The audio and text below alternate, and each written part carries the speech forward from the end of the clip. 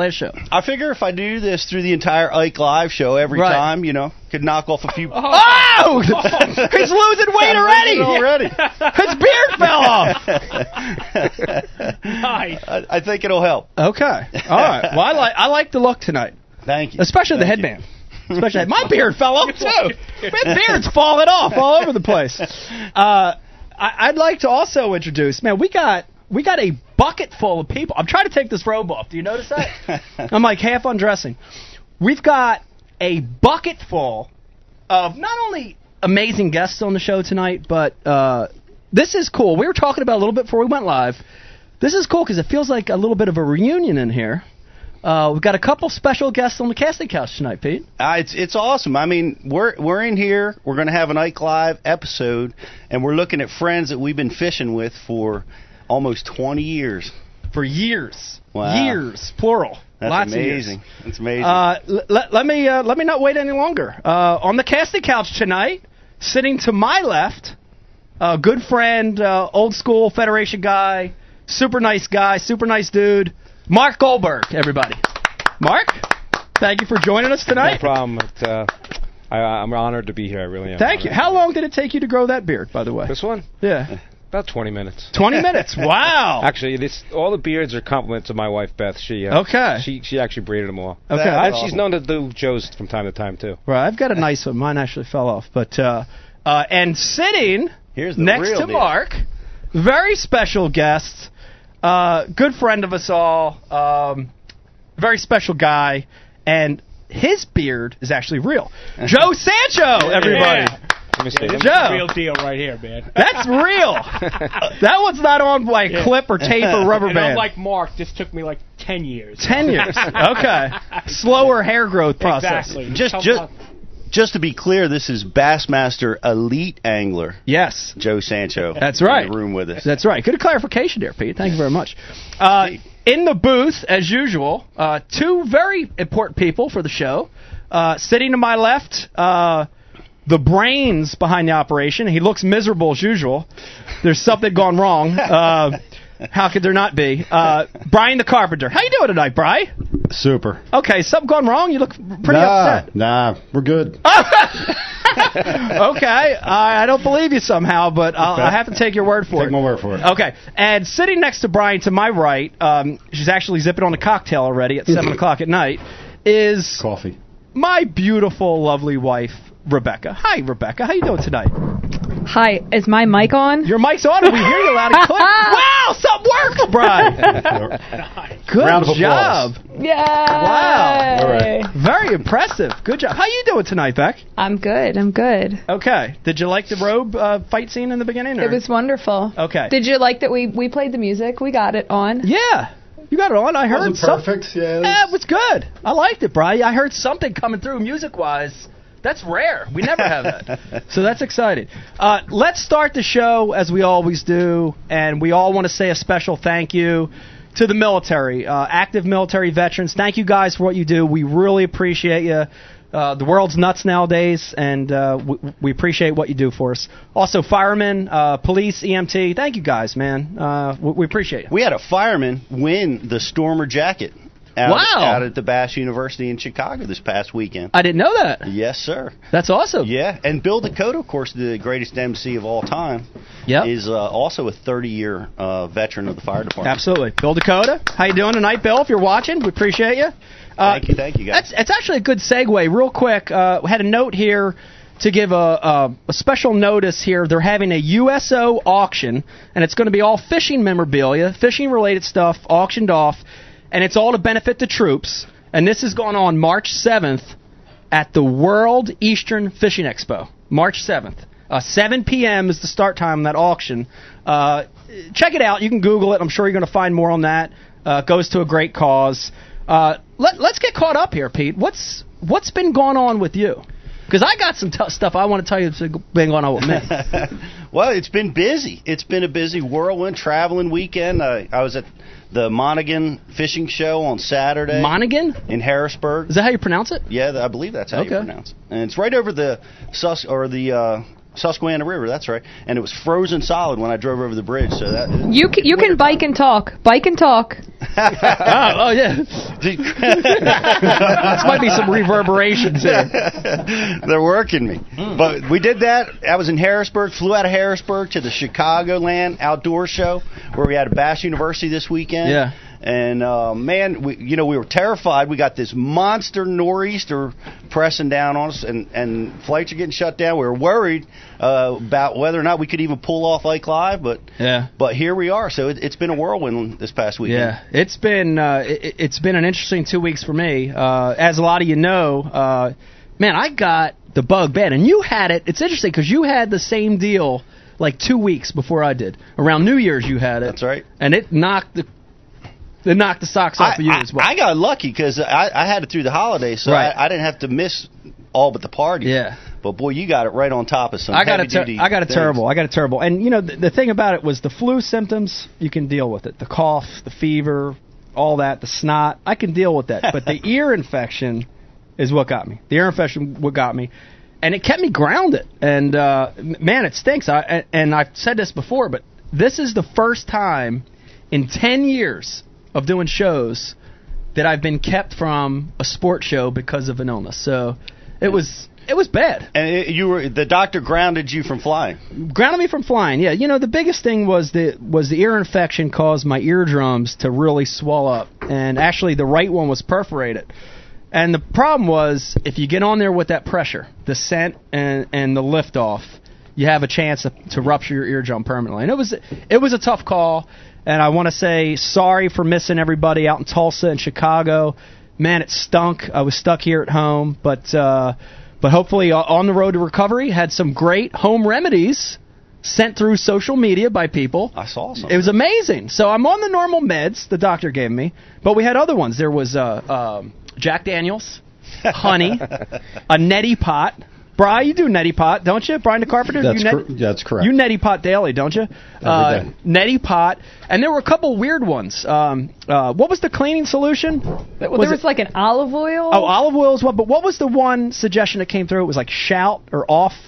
It was like a cleanser you use in for washing your clothes. I don't think that person likes you. They don't like me. All right, that might have been Windex? a sabotage effect. Windex? It was a Windex. And then one, and this is the most interesting, and I want to send a special thank you to, I think it was Justin that sent this one, Gulp Spray. There you go. Gulp Spray. So we found another use for Gulp Spray. It actually does help to clear the snot out of the passages a little bit. Gulp Spray. So thank you, Justin, for the gulp. But, man, it's been rough for me. I actually feel like in the last couple days, I feel a little turnaround, and hopefully, it's starting to kick in. I'm on heavy-duty meds right now, Pete. Heavy duty. Took steroids to knock mine out. Yeah, and I'm taking a little bit of that too right now. Heavy steroids. Heavy duty. Well. Heavy steroids. Let's switch gears and want to also let you know about the Ike Foundation. We talked about it last week, and man, we've had such a great response already. Ike Foundation was started a few weeks ago. Big campaign there, big mission to get more kids fishing. And want to remind you that if you want information on how to keep kids fishing, how to get more kids fishing, go to MikeIaconelli.com/Ike Foundation. You get some info on that. But we were talking, Mark, earlier. I mean, this is sky's the limit here, right? Because what we're talking about is it's a big deal. Yeah. If you have fishing equipment, if you're a regular dude, you have fishing equipment laying around, it's in working order, and you want to donate it, this is what the Ike Foundation set up for. And we're going to look into setting up some drop locations, and it's really at its infancy, but it's exciting. I tell you, I think it's an awesome idea, but what I didn't know until I saw the forums at the Bass University is the pledge. Yes, and the pledge. Think that is the coolest thing. Yeah. And explain what the pledge is. Yeah, the pledge. The pledge was a concept. It basically, the pledge means nothing more. We're not asking you to pledge money, time, even product. We're just asking you to print a form out, and it says, I promise to take a kid fishing that's never been fishing before. Could be a cousin, a nephew, a friend, a neighbor, and you just sign it, and that's it. You take the pledge. That's simply all we're asking for. And hey, at the end of the day, that's the best way to get kids fishing, right? We're going to get in more of this later, but Joe, how'd you get involved in fishing? You're from an area of the country that is very untraditional, more untraditional than me. Yeah, I mean, definitely. how did you get involved as a kid fishing? That's kind of a great story. Nobody in my family fishes or hunts, and I lived in Queens. We moved to upstate, and there was a little creek by my house, and man, I just one day went out there and caught this bass, and I was like hooked for life. Yeah. So I, started fishing and stuff like that, and I read in the local newspaper about this club that was holding this expo. So I wound up going to the expo, and I asked one of the guys, I was like, how do you join this club? He's like, the second Thursday of every month we have a meeting. Come on down. I went down there, and at the time I was 15. And I was so nervous that they weren't going to get me in. I went out and bought a fishing license. You didn't have to have a fishing license until you were 16. Yeah. But the club rules was you have to be 16 to get in. You had a fake ID to join a fishing club. Exactly. Wow! Is that dedicated or what? That's what's up. Unbelievable. That's what's So what wound up happening was you get up and talk in front of everybody, and they asked us to leave the room. And back then, kids fishing wasn't a normal thing. Right. Guys would fish a tournament and hit the pub afterwards. Yeah. So they were like really didn't want kids fishing. Yeah. So they kind of like, no, we're not going to vote this kid in. And the president, who now I call my Uncle Frank, stood up and said, this kid could be doing worse things than fishing. Yeah. So if we don't vote him in, this club no longer exists. Yeah. They voted it in. I fished my first tournament, and now here I am, man. It's amazing. Actually, it's funny. I'm getting chills as you're talking about this. It's that special. Story. You know what I mean? But you know what you said though is so important because you're young. You're 15. As a teenager, you're impressionable. You know what I mean? All of us. And you had a mentor. Even though you were from an area of the country where nobody hunted, nobody fished, and nobody from your family even did it. Nobody. You had a mentor in your teens. And that's so important. And that's what the Ike Pledge is about, right? That's how everybody gets that. I mean, if my father didn't take me fishing, he took me fishing when I was 4 or 5 years old, and it changed my life. It's a hobby I'll have the rest of my life. All of us at one point could have made a bad turn. We all probably have a story, but because someone took the time to show us about fishing, we stayed on the right path. I know I did. Yeah. You know what I mean? So, because all my friends went the wrong way. Yeah. You know what I mean? A lot of them are still living at home with their mother, to be honest with you. Absolutely. So I went down the fishing path, and I went to the right side, you know, and that's what we have to do to the kids coming up today. We really do. Absolutely. I see a hand in the back. Rebecca, do we have a question? Comment? I'd like to say that Joe Sancho is the first person to donate to the Ike Foundation outside of the Ike and Ellie. Oh, man, I didn't know that. Thank you, Joe. Yeah, I had a bunch of reels, so I bought them down. I thought I didn't know I was the first, but I'm on. That is unbelievable. Yeah, that means a lot. That's very special. It's true to my heart. Like I said, somebody took the time out to accept me. Yeah. So the least I can do is try to help a kid that never been fishing, and that's the key. You know? That's awesome. That's awesome. You open a door that's never been opened. Thank you for doing that, Joe. Appreciate it. And it was funny because as you were talking, hold on a second back. As you were talking, Mark, you were talking about friends that went down the wrong path, went down the wrong way. We actually were joined by a friend that went down the wrong path. Good segue. Dave Brodzik, a.k.a. Fathead, a.k.a. Wharf. Dave, how you doing? Yeah. You can't sneak in on us like that. We saw you. Go back there. You need a back door here, dude, so I can just quietly get in. You didn't really go down the wrong path. We were just busting you Every job has a back door, so when you're late, you don't get caught. I know. You know? Well, we're going to install a flue in the back to just go down the flue. Did you have another comment, Rebecca? I do.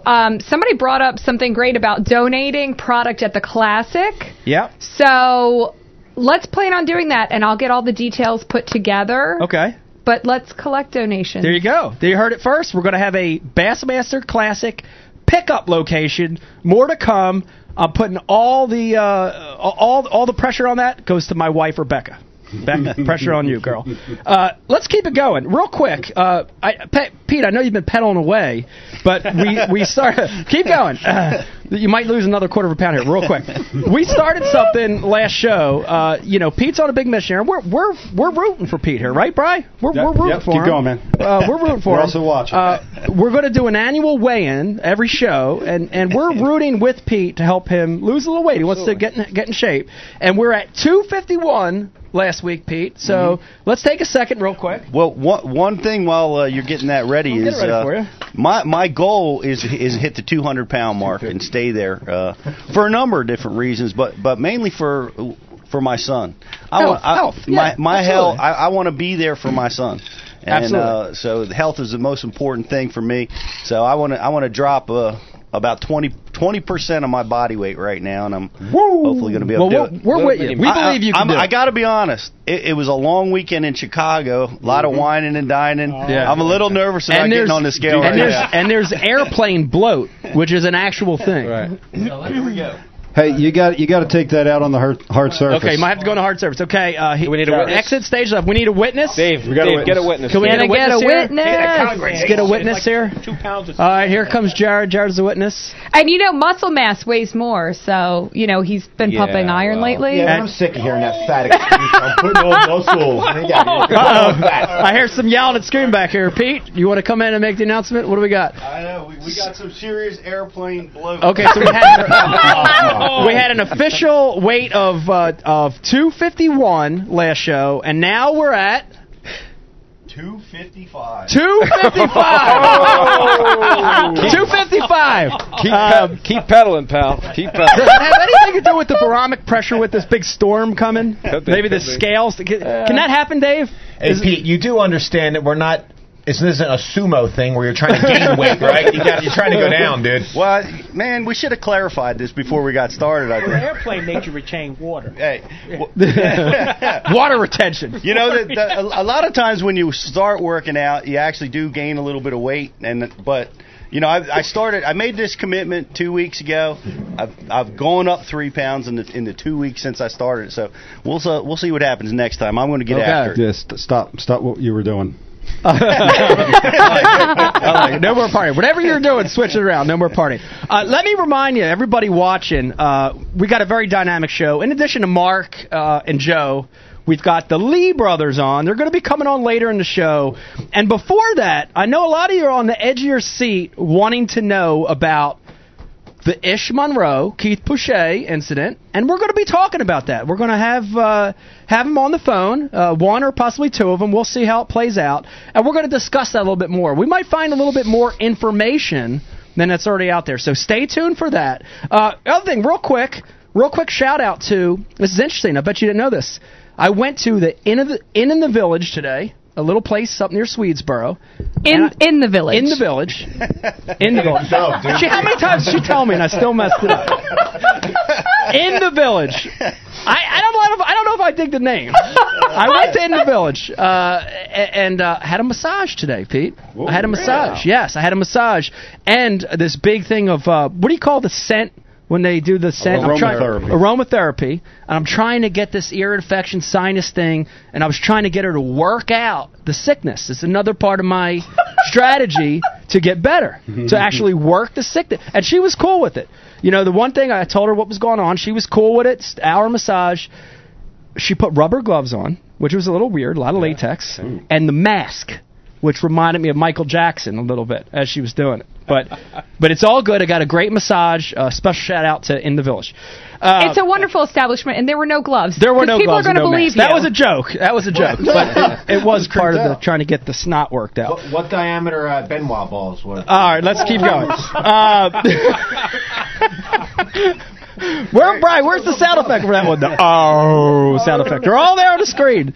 Use one. Let me, real quick, before we're going to break into a big conversation with Joe. Before we do that, big announcement. I'm super excited about this. This feels like a milestone for me and the show. I feel like this is a super proud moment for us. Bri, would you agree? Oh, I'm super proud of this moment. This is a very proud moment for the Ike Live show. I would like to officially, on air, take this time to announce our first sponsor, our first corporate sponsor for Ike Live, and it is Exmark. Exmark, everybody. Yay! Wow. this is exciting. I feel like the show's getting to a new level. We're reaching new people. It's a fishing outdoors show. Exmark as a company loves the outdoors. They love fishing, and super excited about working with them. We're going to have a lot of really cool stuff that's going to be happening over the next couple shows. In April, we got a big announcement with Exmark we're going to be making. And here's a little, can we get a close-up of that, Bri? There it goes.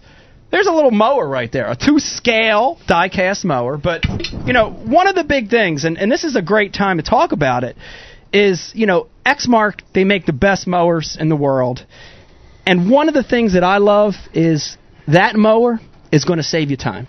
That's a big thing. I mean, for you as a guide, as a pro angler, as a dad, what's that mean to you, Pete? Saving time. It means I get more time with my family and more time fishing. Yeah. That's important. That's I can't think of anything more important. I mean, that's got a big value on it. It's got a huge value. No doubt. I mean, what would you do if you had more time? Mark, what would you do if you had more time? Do they have push mowers? They have push mowers. I think a push mower would be better for Pete. Well, absolutely. That could help. That could help in the process. I mean, you're riding the mower may not help a little. Easy there. We're going to put everybody on the scale. You're on the scale next.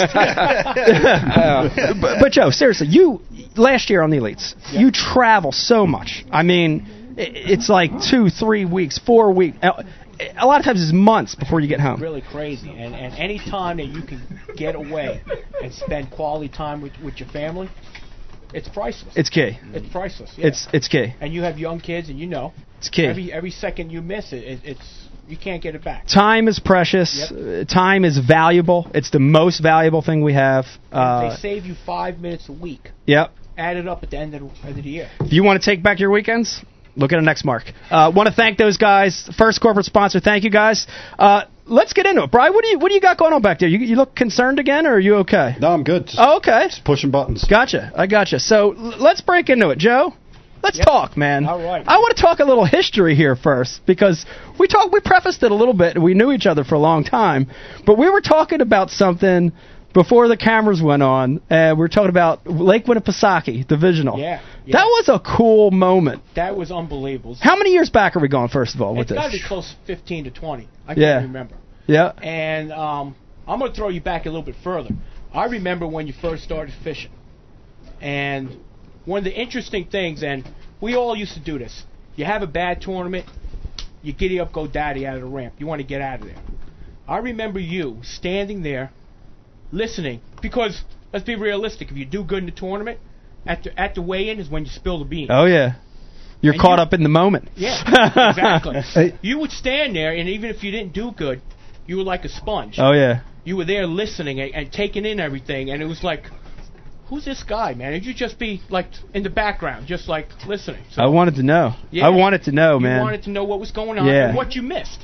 Yeah. Why didn't I catch the fish? Yep. You know, what I saw so-and-so at this point. What was he doing? Yeah. Was I doing something different? So that was pretty interesting. Yeah. Going to the Winnipesaukee, back then, I think that was like my second or third divisional that I had made. And is that your second or first? I think it was the first divisional. I think it was the first. Pretty sure. One. Yeah. Yep.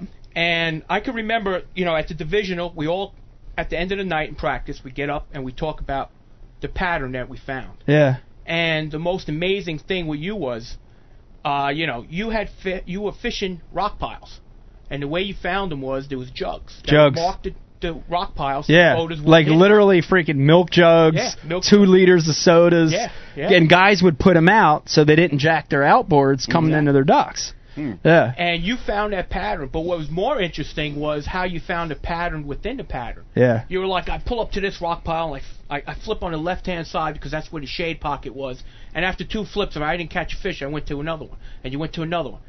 And dude, when I was there, I was like blown away on how you had it pinpointed so, I mean, you were in the zone, even in practice, Yeah. And I left that meeting going, man, this guy's going to be tough to beat. And that's the God-honest truth. And you wound up winning the Jersey division. Yep. And then you won the national that year. So that was like the federation. Though, I mean, the divisional, but the entire federation. And I want you to jump in too, Mark. Is a training ground. I mean, I look back, and I know you're going to say the same thing. I look back on my career in tournament fishing, And if you take away those years that Joe's talking about, if you take away me getting there and learning from these guys, learning from you, learning from Pete, Eddie Cowan, Bellucci, all these names that we talked about, you take those guys out of the equation, I'm not here. You know what I mean? I'm not at this level in my career.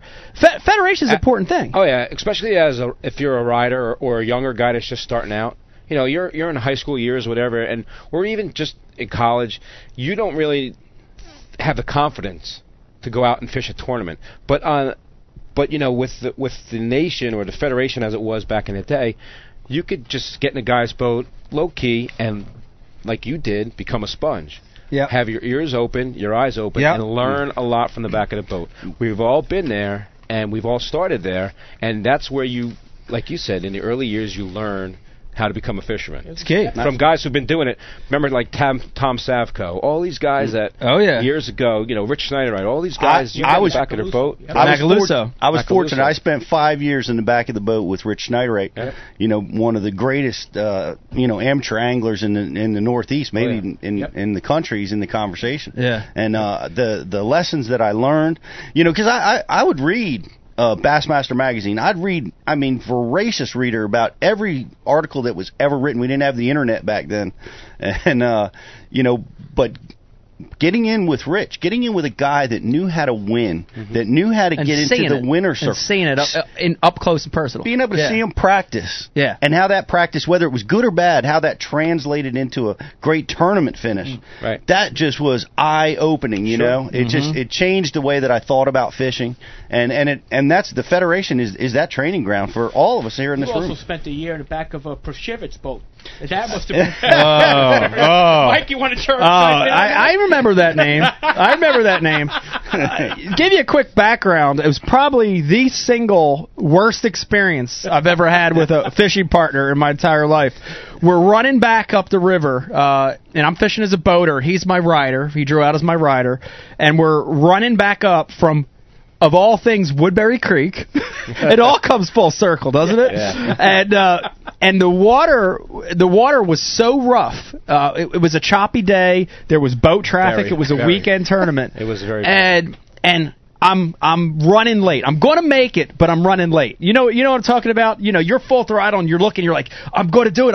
So I'm not taking it easy, but at the same time, I don't think I'm being reckless.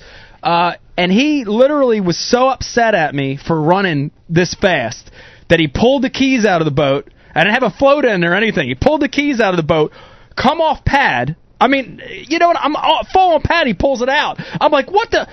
I'm going to throw these out. You slow down. Yeah. It happened like 2 or 3 times on the way back to weigh-in. Made me late. Came way down in the standings. Would have had a good tournament. You had a good Would have had a top 5, I think. Bag. Yeah, I remember that. That was a bad experience. So, big middle finger to you if you're still alive, Tom. He was old back then. Yeah, he's old, but he might not be alive. But big middle finger to you, Tom, for pulling those keys out. Appreciate that.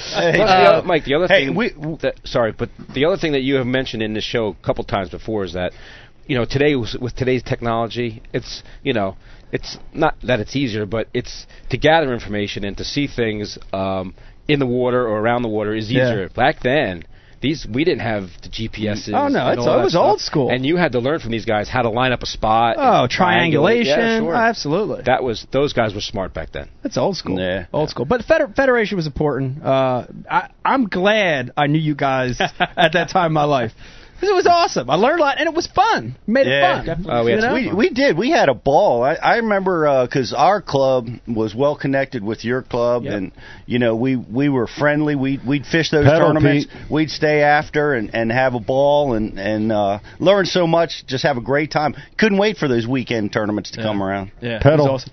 Keep pedal, Pete. By the way, real quick shout out Dave Brodzik. Dave, you've been doing phenomenal in the Federation. By the way, I just want to say you had a good year last year again, 2 years in a row. Yeah, I think his first tournament partner really kicked him off the whole season. Is that what it was? Yeah. Okay. Yeah. It was his first partner. The first tournament of the year last year. That was key to Dave's success. Absolutely, I think so. Okay. Yeah, I remember that guy tucking me behind the dock while he fished the front of the dock, and I just stared at him. Really awesome cooler. Man, that guy's not nice. Little back ending action going on there. How many fish did you catch? Mark, you were an awesome host and an outstanding guy to take me around at Lake. Okay. If I remember right, we did have a good day, though. Yeah, we did. You did awesome. I had a good day. Joe, talk a little bit more about, I want everybody to know, we talked a little bit about how you got started fishing. Talk a little bit about your entry into the elites. I mean, for a couple of years there, the opens, kicking butt, smashing them. Well, I only fished the opens for 1 year. Yep. And I qualified. And I'll tell you a great story. Not too many people know about this. Sandusky Bay. Yep. You wound up winning the tournament, but Pete was there and unfortunately had to leave. The first day, I really had nothing. I had some fish going, but then, anyway, I wound up weighing in like close to 22 pounds of smallmouth. You had like 24, and I was up there in the standings. So what happened was, going into that tournament, I really wasn't paying attention to the elites. And when I got to that tournament, everybody started asking me questions, you know. Yeah. So it started to ring a little bit. Yeah. And then what happened was they canceled the second day. Yep. And High winds. Yep. the high winds, they canceled the second day, and then everybody starts, well, you know, I had a great first day, like, what are you going to do? I was like, I had no idea. So the last day, I go back out to my spot, and just not happening. And around noon, I had 3 smallmouths. So I was on the lake. I was like, man, if I'm going to die, I'm going to go die with a jig in my hand. So I left there. And in practice, I had practice inside the bays, the little bays. And you can catch as many 2-pounders as you want. Yeah. But you never catch good quality fish. Yep. Anyway, I go back in there, and I got like an hour left. And I'm like, I got to catch 2 4-pounders. Meanwhile, all week, we had like 2 days, you couldn't catch a 4-pounder. Yeah. So I run in there, and like half an hour I fish. I go to just the trolling motor, and I fall in the drink. Now I am second-guessing myself. I ran away from smallmouth. I'm fishing for largemouth in the smallmouth tournament, and I'm soaking wet. And I can remember, like, I had 10 minutes left, and I had one dock. I pitched up there, and a 4-pounder came out, grabbed it. Boom. I get him in the boat. I turn to my partner and says, I need one more. And I tossed right back in the exact same spot, and another 4-pounder. You're kidding me. Got the fish in the boat, ran to the ramp, made it with like a minute left, and qualified for the elite. That is unbelievable. So, this is the first time I'm hearing the story. Not too many people know about it, but I had no idea you even weighed largemouth in that tournament. Yes, the second day I had to scramble, and then, you know, you say it a million times, when it's meant to be, it's meant to be. It's out of your control. It's amazing, isn't it? When it's happening, it's like surreal. And when it's not happening, it's complete. It's not happening. Yeah, when it's happening, it's happening. When it's not, it's not. There's no in between. You're hitting marker buoys and all kinds of stuff. Wow. That's an amazing story. Yep. So you weigh in. Yep. What's going through your head? So now you weighed in a good bag. Right. You know, hypothetically, you qualify for the elite. Well, were you thinking about it at that moment? No, at the tournament, once I weighed in, I think I finished like 27th, 25th, something like that, and I knew it was close. Yeah. So now I'm trying to count points and all this other stuff. And I don't know if you remember that night we went out to dinner, we talked a little bit about it, but it really didn't set in. So now I get back home, and I'm like, and I'm on the computer, I'm trying to figure it out, I'm like, I think I made it, man. I think I made it, you know? And then you forget one guy, like, oh, I forgot this guy, and you add him into the equation. And then the other thing was, you and Randy Howell, I think, finished 1-2. Yeah, double qualify. So you double qualify. So I didn't know how Bass was handling that. Yeah. Are they going down 7 spots? Right. Are they going down 5 spots? Are they just going down whatever? Yeah. They got to take 5, so they went down 7. I was a 7. Yeah. But the great story about that is, and Pete could chime in on this, Pete was calling me, you know. Well, finally, I'm going a little fast, but I finally get the call from Bass that I made it, and I was like ecstatic, you know? Yeah. So now it's like, what are you going to do? To be honest with you, I don't have the money. I got to wait for sponsorship. So Pete was calling me, you know, he's calling me. He's like, what are you going to do? And I was like, I don't know, man. He's like, well, just wait, you know. And I didn't know at the time, but the guy that was behind me, and you'll get a kick out of this, was Dave Lefebvre. And Lefebvre was waiting for me, because he called Bass to find out what's this guy Joe Sancho doing. So he called Pete, so Pete could call me to find out, and I really didn't know. And at the last minute, I got sponsorship, and the rest is history. Well, man. couldn't have happened to a better guy, Dave Lefevre, missing one spot out. Real quick, I want to get back to something you said, but real quick, let me remind everybody, if you want to ask Joe a question, if you want to chime in on what we're talking about, you could IM us. It's right there to the left of your screen. Send us an instant message. You could also reach us. Yes, Rebecca? Well, we got a handful. We do have a handful. Okay, hold on a second. Don't interrupt me. You can also get us on Twitter, Mike_Iaconelli, or we got a phone number floating around here that I'll have Brian put up, and you can call in. But what do we got, Beck? We got some questions for Joe?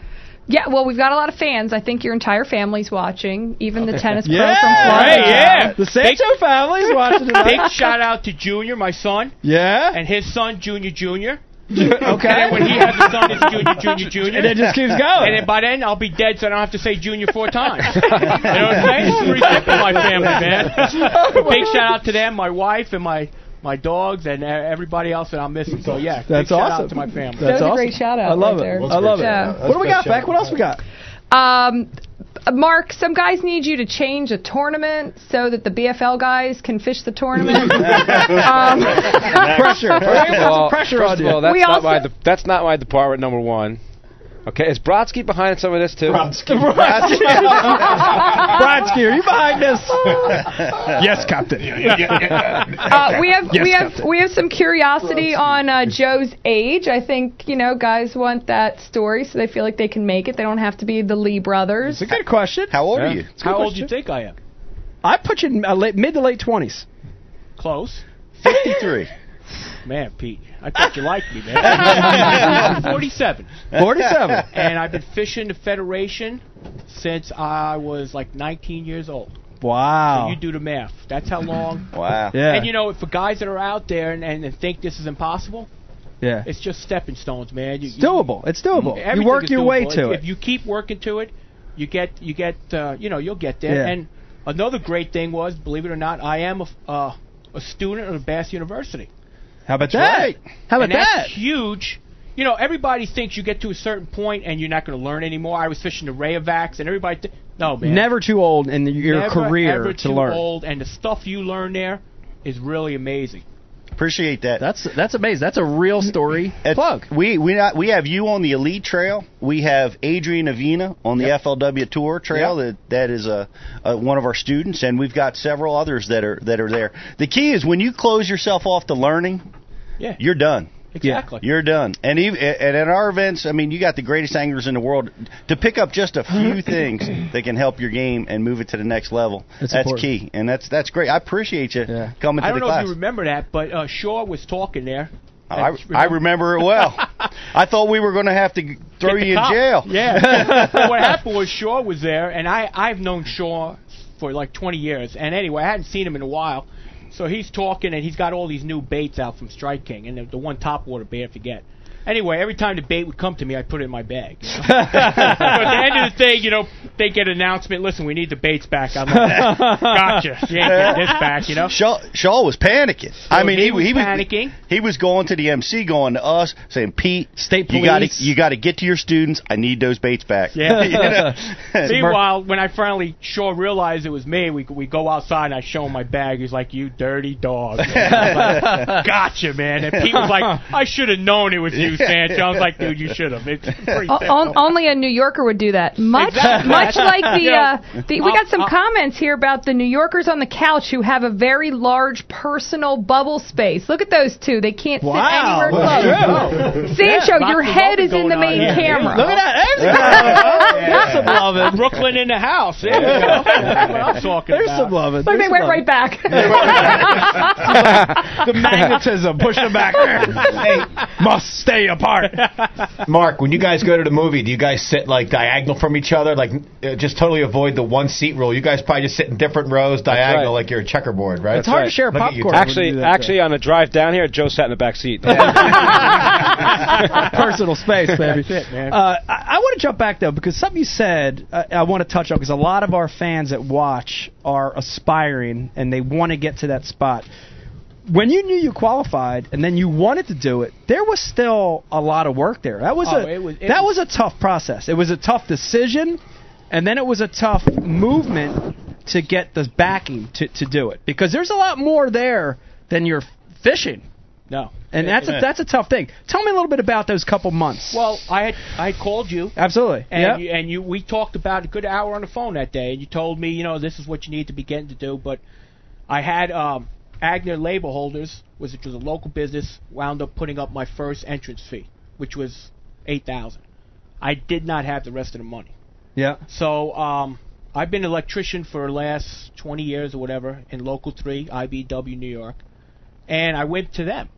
I was like, listen, this is my dream, this is that, and they wound up sponsoring me. So that's awesome. That was unbelievable. That's awesome. Nika IBW, Local 3, big shout out to them. It just shows you that if you're persistent and you want something that bad, you can do it, man. Yeah. You got to keep going for it. Yeah. And that's what you told me on the Absolutely. phone. You were like, Joe, you know you could do it. Yep. It's the other part that you have to work on. Yeah. Mm-hmm. And that's what I'm trying. And I'm still trying to this day. And that's a great example of a sponsor that's non-endemic. They're not in the fishing industry, and you have a personal relationship with them. And we hear that all the time. People are like, well, I'm unsure about who to approach, but that's a great example of thinking outside the box a little bit. That's awesome. Yeah, that was an amazing get, and you had such a great connection with them. I know we talked about it a lot too. We talked about it. Yep. Once and you said it dead on. I mean, the qualifying that's just the beginning of that journey. Oh, it's unbelievable. And it's a big process to be able to get that, and now.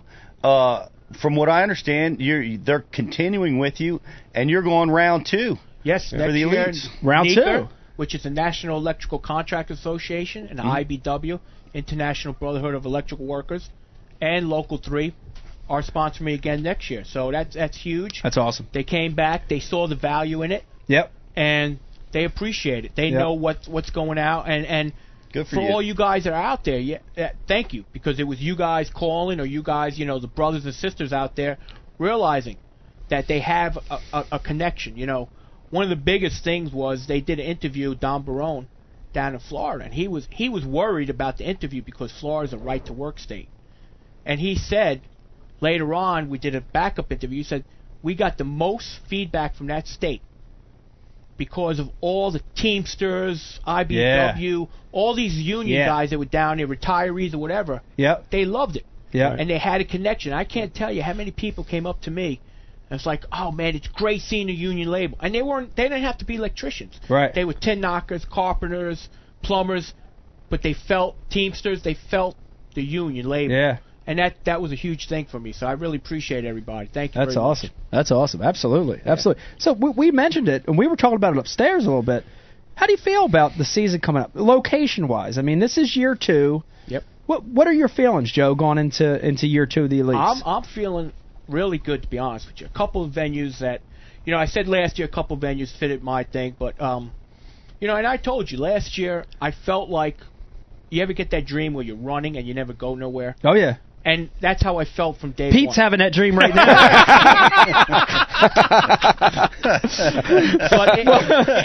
Sorry about that. I just thought you were having that dream. And you're talking in your sleep while you're having the dream. Oh, that's another thing we need to talk about. Pete's conversation when he's sleeping. Oh, yeah. It always has to do with fishing. Yeah, exactly. And he always curses, which I like. I learned that from listening to you. Okay, let's change the topic. All right, what were we talking about? Yeah, so getting back to there, this year I'm really excited to go back out there. I mean, there's a couple venues that I like a lot. The Flats, the Thousand Islands. I've done well there before. Yeah. So I'm really excited about this year. I kind of wet my feet last year, and I'm hungry, man. I want to get out there and we were talking about it today. We was like, what are you doing? And I was like, I'm doing this. And what are you doing? And man, it's just getting me pumped up talking about it. It is. Like, it's exciting time. When you're on the heels of a new season, and you see the potential of what could happen, it's an exciting thing, right? Sure. Well, and and that rookie season is hard. It's hard. It's hard. You're stepping up, fishing against the greatest anglers in the world. Yep. The media is all over it, which you've never experienced with the opens and that kind of stuff. It's like a whole different thing. The fans, the way everything. Sponsorship. Throughout the whole year, I'm still trying to get sponsorship, right? Because you're trying to get better, Yeah. And that whole thing is all new learning curve. Right. And anybody, don't get me wrong. There's some guys that get out there and they just hit they hit a home run. But you got to strike out a little bit before you get into. You groove. definitely do. And you got to learn to block out those distractions. Yeah. Which is it's easier said than done. It sure is. It's a lot easier said than done. I have a guy Oz that helps me with all my media stuff. Yeah. But even like that. I had a flip phone until last year. And I was going on the trail with the flip phone. The guys at the job, Big Tone, Sean, Louie, they were like, dude, you can't go out with that. You're going to be embarrassing us, man. So they took me to the Apple store to go get an iPhone. I wound up buying it. I still don't know how to work it, but these guys were behind me. See that? Now, you and Bronski have something else in common. Bronski's actually got a bag phone still. Nice. There you go. You want to show that on film, Dave? You want to show the bag phone or no? It's charging in the It's charging, okay. I didn't even know those things charged. I thought they used a Solar, big AC Delco. AC Delco. I'm going way back That's now. the way. I'm going way back. Yeah, it's interesting you're talking about that because we're going to have the Lee brothers on. Yep. So it'd be great. I want to let you guys talk a little bit, too, about that because, they're going to be in the same exact situation that you're in. So it's tough. It's tough. I remember my rookie season. I mean, in the top 100, it was daunting. I mean, you're trolling down a grass bed and you come around the corner and there's Roland Martin. Yep. And then there's Rick Clunn and there's Kevin Van Dam. That's a weird thing. And you're like, what? How in the world did I qualify at this level, and do I belong? I mean, they probably know what to do, and I'm completely lost at this moment in time, and it can really spin you out. I know it spun me out, a lot, and but I can appreciate what you went through, and I'm really excited about what's coming up this year for you. I'm looking for some great stuff, and I'm excited. Thousand Islands, Flats. It's going to be awesome. Yep. Let me remind everybody, we want to hear from you. You could IM us with a question for Joe or anybody. Hit us up on Twitter, Mike_Iaconelli. Or, Bri, you could put a phone number up here eventually. We've got a 1-800 number. If you want to call in, there it goes on the screen. We want to hear from you. Let's switch gears. I want to talk about something. Here we go. This is a good story because it's probably going back to 2008 now. But I remember it like it was yesterday. We were both fishing a EverStart event, FLW EverStart event, on Kerr Reservoir in the fall. Yep. This is a fall tournament.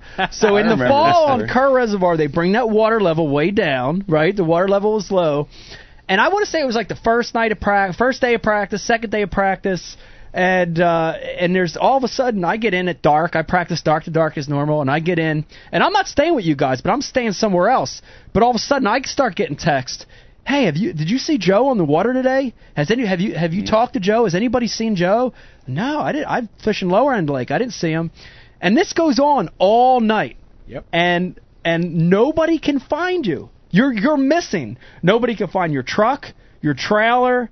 They have no idea where you're at. Yep. Jump in here and tell the rest of this story. Basically, what happened was I was fishing up in the Roanoke River. Roanoke River, for you Kerr Reservoir guys, way up the river, right-hand side. Yep. Yep. And there's some backwater bays that you could get in when the water is at the right level. Yeah. Anyway, I was able to jump this sandbar to get in. But going over the sandbar, I could see water was really, they were pulling water. Pulling it out, yeah. So I get in there, and obviously I caught a fish before that, a good one. So I was like, I need to go check that there. Yeah. I get in there, and, an hour, 2 hours later, I come to go out. I can't get out. I'm stuck on the sandbar. Dry. High and dry. They had dropped it like 6 inches, which may not seem like a lot, but in a bass boat, it's huge. It's a lot. It's huge. Yeah. So, wound up, start trying to push the boat out. That ain't happening. And I have my dog with me, Chestnut. Yeah. Who Becky has babysitted. Thank you, Becky. Yeah. Anyway, you get soaking wet from being in the water all day. You are literally soaking wet. So, nightfall comes, and I put my rain gear on, but it starts to get cold. Now, it was like September, correct? Yeah, it was fall. It was late fall. With your flip-flops. Huh? Flip-flops. Yeah, I had flip-flops on. That's the other key. I had flip-flops on, and they got stuck in the sand. And I don't know if you ever had flip-flop go in the sand, but... They get sucked right off your feet. Dude, you can never find it. Exactly. Do we have a sucking sound? I have to do my own sound effects because Brian doesn't know how to do a sound effect yet back there. Anyway, so now I'm barefoot, and I got my rain gear on, and I wind up falling asleep, and I wake up shaking as bad as I can, just freezing cold. And I tried to get in the rod locker. That didn't work. I was trying all this stuff, and I was like, man, this is not good. I can literally feel hypothermia. Absolutely. In. And you may think, okay, it was like 60 degrees, but when you're wet, and cold, it's nighttime, and you can't warm up, your body temperature keeps dropping down. Absolutely. So, and I talk about this being prepared. So I had fished the year before. I had fished the TBF National Championship, and they gave us a little bag, a little first aid kit. And I don't know what made me look in there, but I looked in there, and there was a silver emergency blanket. Yep. How about that? Okay? Yep. Huge. Yep. I was able to get the blanket around me and my dog Chestnut. Yep. And we made it through the night. Yep. I mean, between her body and me, my body, he was like an oven. Huddled up with the blanket. And she literally saved my life. Yep. And I was able to make it through the night. Yep. So now, in the morning, I get up, and I can hear boats going out to the river. Running up and down. Yeah. So they must be looking for me. Mm-hmm. So I had to walk. Now, have you ever tried to walk barefoot? Dude, you're hitting rocks and stuff, and it's killing your feet. Uh-oh, I hear music. Is that the sound effect? That's the sound effect when it's not supposed to happen. Okay, it's cool. As usual. Anyway, I start walking out, and there's, I'm trying to remember his name, the guy from Pennsylvania, Randy. Anyway. Randy Yarnell. Yep. Was out there, picks me up, and was like, man, we've been looking for you. So they take me all the way back to the ramp, and I didn't know at the time it was a big deal. The police are there, the EMS is there, so I get there, and the police is like, the lead guy who's like, starts asking me these questions, like, do you feel depressed? I'm like, no, man, what are you talking about? I finally tried to figure out, he's trying to see if I was trying to commit suicide. I guess that's a big thing up there. People driving off and commit suicide. My God. Dude, I'm not trying Wow. Yeah, I'm not trying to commit suicide. I thought, dude, I'm perfect. He's like, really? Well, why didn't you try to walk towards the road? I said, very simple, dude. I said, first of all, I had no shoes, no flip-flops. I'm highly allergic to poison ivy. I blow up like a balloon. He says, what's the second reason? I said, Deliverance wasn't filmed in Brooklyn. You ain't catching me out there. Ding, ding. No way, kid. No, not where I come from. Exactly. I was waiting for banjos. Here it comes. Wait. That was you walking There through the you woods. go. That's me. Come on. Whoa! Yeah! Mr. Sancho lost that car. Wow. I think the people in Virginia take offense to that. Oh, well, they could do whatever they want, but I wasn't walking through the woods. That's all I think that was filmed in Georgia. Wherever it was filmed, I didn't know, man. It wasn't filmed in Brooklyn. This is something big just happened. Brian put a sound effect on when it was supposed to happen. Right. Yeah, Brian. Yeah. Wow. Nice. Brian, thank you for doing that, man. Very nice. Yeah. Dude, I was so ahead of you guys with that. Oh, okay. Sitting here Is that what we heard earlier? waiting. Okay. That's what it was. I was That's waiting to right. get Wow. So that's unbelievable. That's a great story. Yep. What an awesome story, Yep. man. And my friend Bruce Neal had gone out that night with the police looking for me. Yeah. Yep. And they were getting the helicopter ready. And the best thing was, I finally get the boat pulled out, and I go to like the gas station to gas up, and I go in there to pay, and there on the billboard, missing. Chocolate Lab and Joe Sanchez. I took it. I have it at home someplace. Yeah, that's awesome. Yeah. That's unbelievable. I thought, what was really cool was that, we all know you, we all love you, and Bruce was integral part in coordinating the search effort. And so was Randy, Jeff, and what we did was we talked to everybody and we split up. And this guy went up to Roanoke, this guy went up, the other river systems, Grassy and everywhere else, and so we made sure that we had somebody everywhere on that body of water. And I appreciate that. It was scary for a while there, but It's a scary thing. Scary thing. Joe, And then, the police wound up calling my house. Thank God my wife wasn't there because I think she would have freaked out. They leave a message on the answer machine. Yeah, your husband's missing. You got any idea where he's at? So not a good thing. Hey, Joe, were the questions real condescending from the police and the paramedics, though? Like, did you feel like you were being looked down on? Like, did you feel embarrassed? No, it was just like they were asking me like these weird questions. Are you depressed? do you have problems at home? I was like, how does this guy know so much information, you know? Yeah, that's when, in a situation like that, is when you kick out the Tommy Biffle and you go, you're making it hard on me, trying to win a tournament here. Trying to win a tournament here, making it hard on me, hard on me.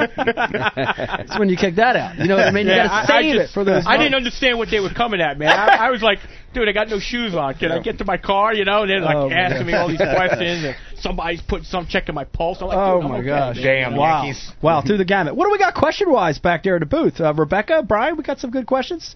What do we got coming? What do we got flowing through? What do we got? I see a bunch of stunned people back there.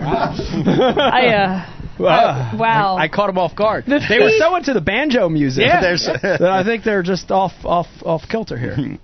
Wow. I remember fishing with you, Joe. I remember fishing Go ahead, on the Pete, Hudson your River. show. Yeah, and I remember we fished the divisional tournament. We were just talking about that. That's old time. Yeah, Mark was there. I was on that the was team. before the divisional that you guys fished with Mike. Yep. A year before. Yeah, Or 2 years before. that had to be 1994 or 95. That was our first divisional, right? Yeah, it's the first divisional I fished. Both of us. Yeah, And as a team, we wound up winning it. We did. we crushed them Crushed Yep. them. On the Hudson. on the On the Hudson Hudson. River. Yep. And I lost by 2 ounces to Jim Flanagan. That's right. I'll never forget that. I got a funny story about that too. I don't know if you remember, we pulled in on a Sunday early morning to like the resort kind of thing. Right. And right. we had like a swimming pool. Mhm. It was October. Right? It was like the first weekend of October.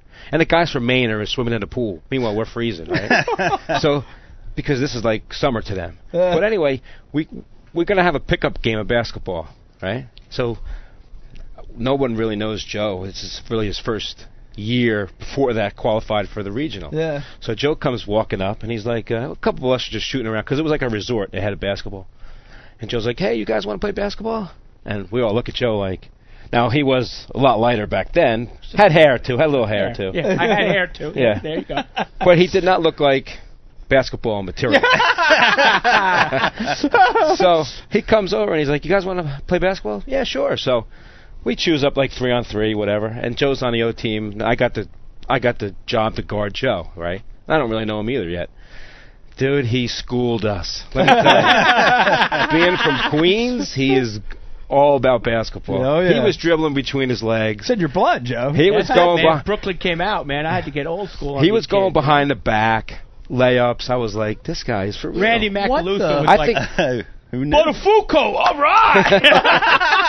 I think he even tried to take money from us. He tried to bet us that he That's couldn't. awesome. And here's something else that brings up is you are not the stereotypical looking angler, which I love. Right. I love it. Exactly. But I've heard people say, man, that Joe's intimidating. He's mean looking, Yeah, man. yeah, everybody Do you thinks- get that a little bit? Oh, all the time, dude. I get, guys come up, oh, yeah, you're intimidating. It was like this. And really? Oh, really? Okay. I don't know what to say, man, but I really, just 2 things. Don't try to intimidate me. And number 2, which is a big one, don't touch the beer. No, that's a big no-no. No. For everyone out there, if you don't want a Keith Boucher-ish Monroe incident, do not touch Joe's beard. There Stay you away go. from the beard. Stay away. Stay away. Real quick, Joe, let everybody know, Bri, let everybody know, tell them how they can get a hold of you. Tell them how they could follow you. Yep. Give them some information on how to keep up to date with you and your career and what's going on. You can look me up on Facebook, Joe Sancho Bass Fishing. I'm new at all this media game, so like I said, my buddy Oz is really helping me out a lot. He takes care of all that stuff. I know I was getting Brian back there was busting my chops about Twitter, but eventually we're going to tweet. Is that how you say it? Tweet. Twat, whatever you... Excuse me? Did I... Yes! Yes! Yeah, we're going to do a little bit of all that. We you know have what I'm to get those words in every once in a while. Thank you for doing Thank that. you. So we're going to eventually do some of that, but yeah, Joe Sancho Bass Fishing, as you can see on the shirt. On the shirt. I like it. I got you one shirt, Yeah, thank man. you for the shirt, by the Thank way. you. That's one of my favorite shirts, man. I love that thing. And yeah, you can follow me there. So that hopefully this year we'll have more updates and stuff like that. Cool. I'm going to be doing some blogs for Susquehanna Tackle. Cool. So I'm going to try to keep up with that stuff. So I'm starting to get to what they call the social network. So, Yes. which is a big step. It is So big. And It's a big people have support said part. that they are following you, Joe. All right. I'm Yeah. sorry. What you say? I didn't hear it. People are following Joe. Yeah. They've Oh, yeah, informed all me right. on Working. here. Yeah. It's working. Brian, Thank what you. did you have up there? I couldn't see it with the glare. Oh, we have a caller. We have a online. caller. Cool. Caller's Awesome. got some questions for our guest. Awesome. Punch him through. Caller, what's your name? Where you calling from? Trevor Graham. I'm from Bemis Point, New York, Chautauqua Lake in Pacific. Okay. How you doing tonight, Trevor? What? How you doing tonight, man?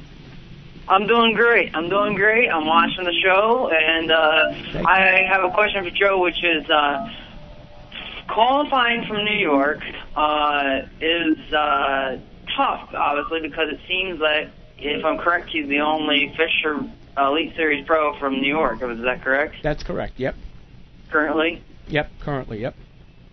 Yeah, it's not. Well, it's definitely not easy. That's for sure. But go ahead. I'm sorry. I can't hear you very well. Turn your volume down just a little bit on your laptop, Trevor. Oh, okay. Yeah, well, I'm not even by it anymore. Okay. Oh, now I hear you. Okay. So my question is, I'm 18. Yep. And I've been fishing in a bass club for 2 years now, and I've had one small win on that, but I don't know where the next step is. How do I get, and especially in New York State where it's tough? Okay. How do I get up to, the Elite Series level? It's a great question. Well, Trevor, I don't. Are you still in high school? Oh no, I'm just graduated. Okay. I don't know if guys noticed, but tomorrow, I don't know if I'm going to make it because of the storm, but I was scheduled to go talk at Plattsburgh University fishing. They have a fishing team. Wow. So, Plattsburgh, New York, yep. So that would be my next step for you, is to find a college that does have a fishing team, go there, number one, get an education, and get into the college fishing. It is huge. I wish I had it. I'm sure you guys wish you had it. It is huge right now, college fishing, and they have high school fishing now. Yeah. So you need to check out one of those things. Also check out a local club, the Federation, the New York Federation, and you can fish as a non-boater, and it's little steps. It's little, Yeah, the story we were talking about earlier, joining an organized club, whether it's a local club or a high school or a college club, that's important. That's an important step. Learning from peers is a big part of the process. And there's so much available. We talked about the Federation.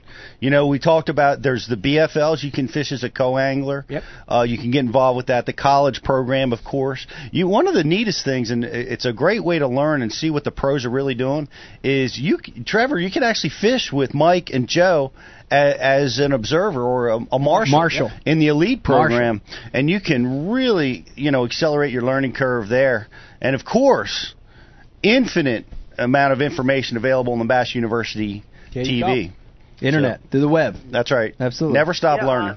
Never. Thank you, Trev. On the marshalling, I have been a marshal. Awesome. I was a marshal at the Elite Cayuga event this past year. Okay. And I must say to Mike, you're an inspiration of mine because... Thank you. First of all, you've been to my lake, and I saw you fish here. I love that lake. Major League Fishing. I love that lake. And ever since I saw all that, I was like, wow, you can be... I'm a little bit of a wild, crazy guy like you a little bit. Yell, scream a lot. Yeah, I like that. And on that, I got inspired, and that was the first thing. The second thing is when I met you up at the Cayuga event, I came up, and I don't know if you remember this, I came up with a hat I had from the Major League Fishing, and you said, some, like, where'd you get this? And, like, that's really cool. And, a personal, really nice guy such as yourself is an inspiration. So, thank you. That made it turn to where, I didn't know for a while exactly what I wanted to do, and now I think I decided. That's awesome. That's awesome. And what Joe said earlier, if you're watching, I want to make sure before we let you go that and Joe reinforced this, that you can do it. No doubt just because you're young and you're from upstate New York, there's not a lot of pros from that part of the country. It's a doable dream, right, Joe? It's definitely doable. You just got to keep at it, and there's going to be some tough times. There's going to be tournaments you don't do well and stuff like that. And like I said early in the show, Mike was at every weigh-in, whether he did good or not, because he was a sponge, and that's what you need to do. You're at the age right now where start learning everything. Yeah. Start going to Bass University. Start looking up on their TV show and stuff like that. This is stuff that's going to implant you so you can take the next step. and just keep learning. Absolutely. And you know, something that was really interesting and should be an inspiration to you is we had Jacob Wheeler in Chicago at the Bass University, and all Jacob Wheeler does is win these giant tournaments with these big purses, and he's 24 years old. Yep. Wow. So, you know, at 18, you obviously you're younger than that, but what we're seeing now is like Brandon Polinick and Jacob Wheeler. The Lee brothers. The Lee brothers joining us tonight. Fresh out of college. With the internet. I cheer on those guys a ton. They're also an inspiration as well, because it's to come from college and be, you know, they just signed with Quantum, I saw. Yeah. They're really moving big, so that is part of my plan. I do think I'm going to pick a college that will have a team like that. That's awesome. Well, we wish you luck. Thanks for the call. Keep watching. You're definitely going to want to hear from the Lee brothers later tonight. Thanks for the call, man. I will. Okay. Yep, thank you. Wow. Bye-bye. Great call. That's what it's all about right there. That really that's the puts... heartbeat of America. Isn't that amazing? That puts in perspective exactly what we're talking about tonight from a lot of levels. And, you know, something that he touched on, you know, like he comes up to you at the ramp and stuff like that, you know. Everybody asks me, you know, you had a difficult season. Man, seeing a kid come up to me and ask me for my autograph made my world. Oh, yeah. I don't know how many guys know how much time this man spends. It's a special thing. But it's unbelievable. Yeah. And as bad as you do, for somebody to come up and ask you your autograph, it all puts it in perspective. Oh, so it does. thank you. Thank the fans. You know, absolutely. For coming out and supporting us. Yeah. I appreciate that. It's key. Rebecca, yes, ma'am. Do you have a question? Well, comment. For that young lad that was just on the phone, there's plenty of comments. Okay. Streaming through the IM. What do we got? Check those out. No, just for him, just like people talking about, you know, college fishing, suggestions, all sorts of good stuff. Awesome. We also have plenty of Joe shout-outs. I think you just got an extra 10 followers. Nice. Yeah. You also apparently have Twitter. You didn't know it, but you got Twitter. You got Twitter. We also have some amazing Mark shout-outs. People are very excited to have you here. Really? He's a legend in this area. So I didn't know that. How about that? Lots of love. A legend in South Jersey. Hey, Joe, Well, one peace to question all my just fans. came across. A guy asked you if he axes you a question at the boat ramp, are you going to knife him? I might. Depends how he acts with me, man. You know what? My favorite... That's Brooklyn, man. If you can't understand, get up, go daddy. You know my favorite comment of the night so far has been... What kind of Harley does Joe Hall his boat with? Well, everybody thinks I ride a Harley, and I know I got some really good friends that were some serious hardcore bikers, but I don't ride a Harley, so just to answer that question. See, take that, I drive everyone. a bass boat probably the same way as I drive a Harley. Oh, my God. Maybe you should talk to Harley Davidson. That would be pretty good. There you go. Wow. Harley Davidson is listening. Absolutely. Right. New demographic, way to expand their market in the sport fishing world a little bit. Yeah, we'll get them on board. Great idea, Pete. Could you see There him? you go. Yeah, it's a Could you see him 20% on, commission. Not a problem. Could you see him on like the flats in 100-degree weather with a leather jacket on fishing? Oh, yeah. As part of your contract, you have to wear leather. That's not As a your problem. leather, leather, baby, leather. Yes, Brian. We actually have another phone call. We do. Okay, we have another caller. Patch him through. Caller, what's your name? Where you call from? What's your question? My name is Andy. I'm from Stevensville, off the Chesapeake Bay. Hi, Andy. I have a question for Mark on the couch. Yes? Yeah. Woo. Really? I noticed earlier, why is it always the bigger, heavier guys calling the other guys big and heavy? Oh. That wasn't a question. That sounded like That was more harsh. of a comment. Yeah, I don't know if that was a question as much as it was confrontational. Listen, well, I don't know what to say. I just know that Thanksgiving I was 265. I'm 225 now. So Yeah, take that. Well, moving in the right direction. 40 pounds, that's a big achievement. yeah. But I notice this at work a lot. It's always, you never see a skinny guy calling a bigger, somebody that's not an average weight, heavy. It's always the bigger guys making throwing those comments around. That's not true at all. I call people. Yeah, I mean, caller, are you heavy or are you skinny? What are you? I'm skinny. I've never had an issue with being overweight. So then stay out of us fatties' lives. Let us get some fun on each other, all right? Come on, we've earned it. We get ripped on all day. We've earned it. You would make fun of me for how skinny I am. Good question, man. Thank you for the call. That was a cool question. I like it. Whenever they're non, hey, listen to me. If it's a non-fishing question, it's very refreshing. Every once in a while, Bri, thank you. Indeed. Let them in. Yep. We want them. We love fishing questions, but weight questions. Well, anything. I like them. Pete could test to this. We can lose weight. It's the ugly people that have problems. What are they going to do?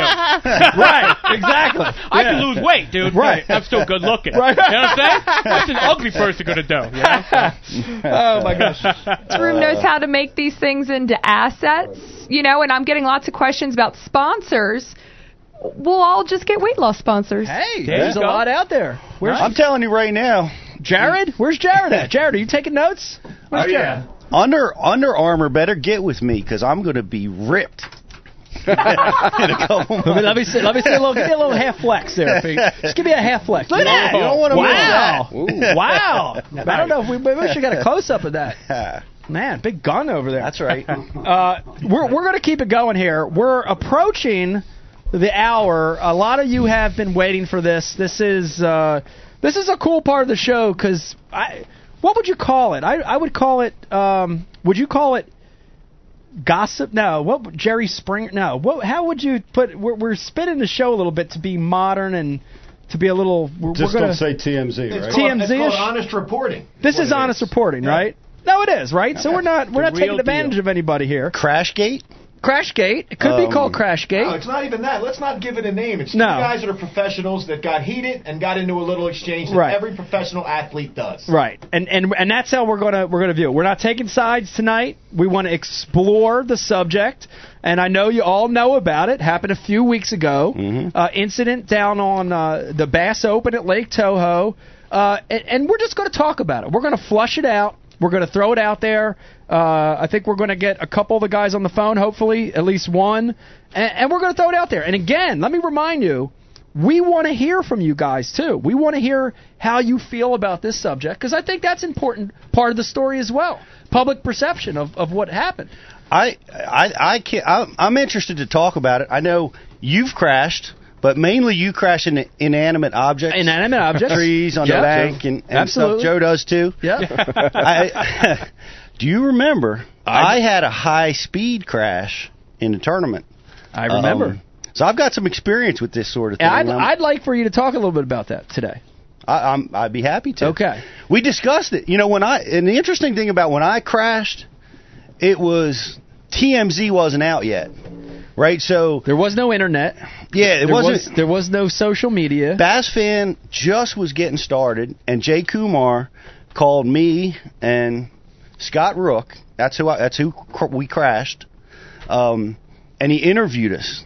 And I took a path of non-confrontation during that interview, as I expect Ish to take, to protect my sponsorship, to protect my brand, and what I was trying to accomplish in the fishing business. And I didn't get involved with the TMZ kind of, let's have this out in the media. Yeah. I look back at it now, and I honestly wish that I had. Because there were some things, I read the interview from him, and there was things that I blatantly disagree with, and I wanted to confront and contradict. And I had the chance to do it. Yeah. And I opted not to take it. Yeah. Looking back at it, I wish I had set the record straight. Yeah. And that's what I think is going to be interesting tonight. And I'm not going to take a side on it, but I think we're going to hear several stories. We're going to hear stories tonight. We're going to have different opinions. But at the end of the day, the bigger picture I want to talk about, and I'm curious to see what everybody feels about it, is how this really fits into what's happened in the sport of fishing. I want to talk about it more later, but this is nothing new. This has happened before. This happens every day in other sports, and nobody blinks an eye. But it happens in our sport, and it's the end of the world. We're going to hear more about that. And let me remind you, if you want to chime in on the topic shift here, you can IM us right there next to your screen. You could also hit us up on Twitter, Mike_Iaconelli, or eventually Brian's going to have a phone number up there where you can call in, and we want to hear from you about this. Brian, how do you want to handle this? What do you want to do first? We're gonna roll our Exmark commercial. Okay, all right. So what we're going to do? Time. Okay, thank you. So we're going to take a short little break. We're going to play a little Xmark piece from our sponsor. I want you to watch it. And when we come back from this little break, we will have Keith Poche on the phone. Mike Iaconelli, Ike Live. Stay tuned. We'll be right back. It's going to be it. This is your wake-up call, pal. Welcome to Monster Bucks Weekend Moments, brought to you by Xmark. Michael Waddell has been consistently hunting a huge buck spotted a few days before. We know this boy's in here. We're going to keep after him. With a hot doe in the area, it's not long before the giant appears.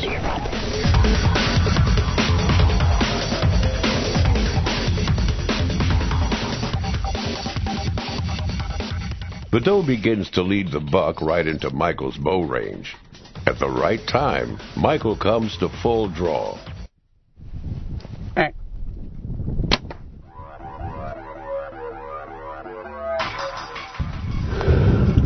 We just shot the biggest deer in my life, maybe the biggest deer I've ever killed in my life. With an unbelievable score of 196 Pope and Young, Michael just killed his biggest buck ever.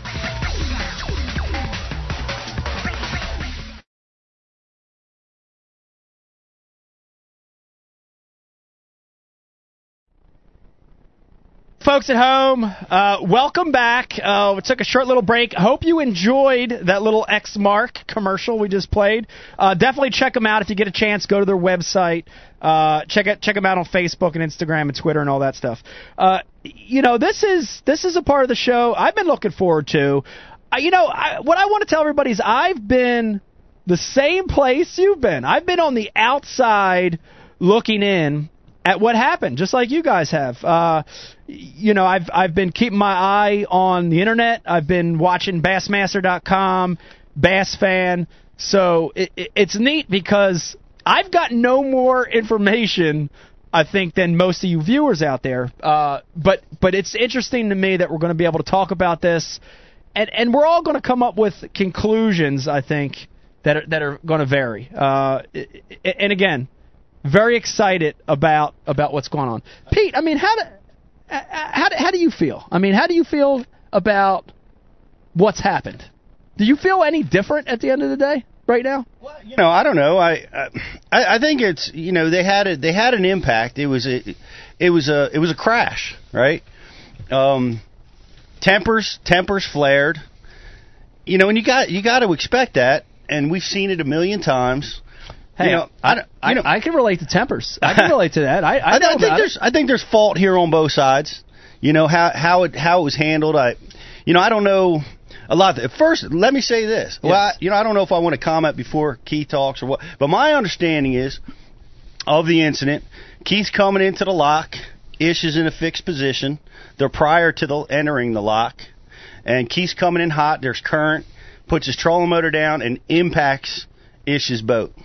Right, it's harder than, made Ish comfortable. Because I'm telling you, if you've ever been in a locking situation, and a lot of people listening might not know what we're talking about. Yeah, that's important. That's important to let people know that that's a tough situation, right? To begin with, before anything ever happens. It's small lock, crowded conditions, time, people wanting to get down. There's that time crunch. A lot of pressure. Expert navigators are going to have trouble in that situation, right? It's hard. Yeah. You've got boats all around you. You've got current. The locks are pumping current from awkward directions, and you're going to have impact. You suffer damage when you're trying to. And the lock at Lake Toho, which is where this occurred, it's the lock that goes from Lake Toho down, headed towards Lake Kissimmee. It's a relatively small lock, can handle about 50 or 60 boats. Nose to motor, it's small. And you want to pack the guys in there, because if you miss the lock, now you have to wait 20 or 30 minutes to catch the next one. So the lockmaster does a good job of trying to pack the boats in there. I've had motors rip my cowling on the outboard, trolling motors scratch each other. You take a beating, but at the same time, when you're coming into a situation like that, if you're coming in hot, you're responsible for that. The boater is responsible for any impact he causes when he's under power, especially when he's up against a boat that's not under power. I know. I studied for my captain's license. I've got my captain's license. There's a few rules of the road that are key. For instance, when I got into my accident, I was being passed. Right, the person doing the passing is responsible for what happens there. He has to pass me safe distance. And keep a safe distance for me. That's his responsibility. And because that didn't happen, he got 5 citations on that for that incident. Yeah. Now, I am surprised, based on what I've heard, that Keith didn't get a citation for the impact. So there's got to be more to it than what I've read or what I've heard. I'm anxious to see what Keith's interpretation of exactly what happened was. Yeah. And it looks like we might have him on the phone right now. Yeah, we're going to find out right now. And again, this is a great part of the show because I think we're all going to learn exactly what happened. Hearing secondhand information a lot of times, you don't get the whole picture. You don't know the whole story. So I'm anxious to talk to Keith. I think we've got him on the phone, Brian the Carpenter, or is Keith ready to go? Joining us, I think he's from home. We're going to ask him in a second. Joining us is Keith Boucher. Keith, you on the line? Hey, yes, sir. I'm here. Thanks Keith. Thank you for coming on tonight, man. Where are you at? Are you home? Are you traveling? Or where are you at tonight? Yeah, man, I'm at home.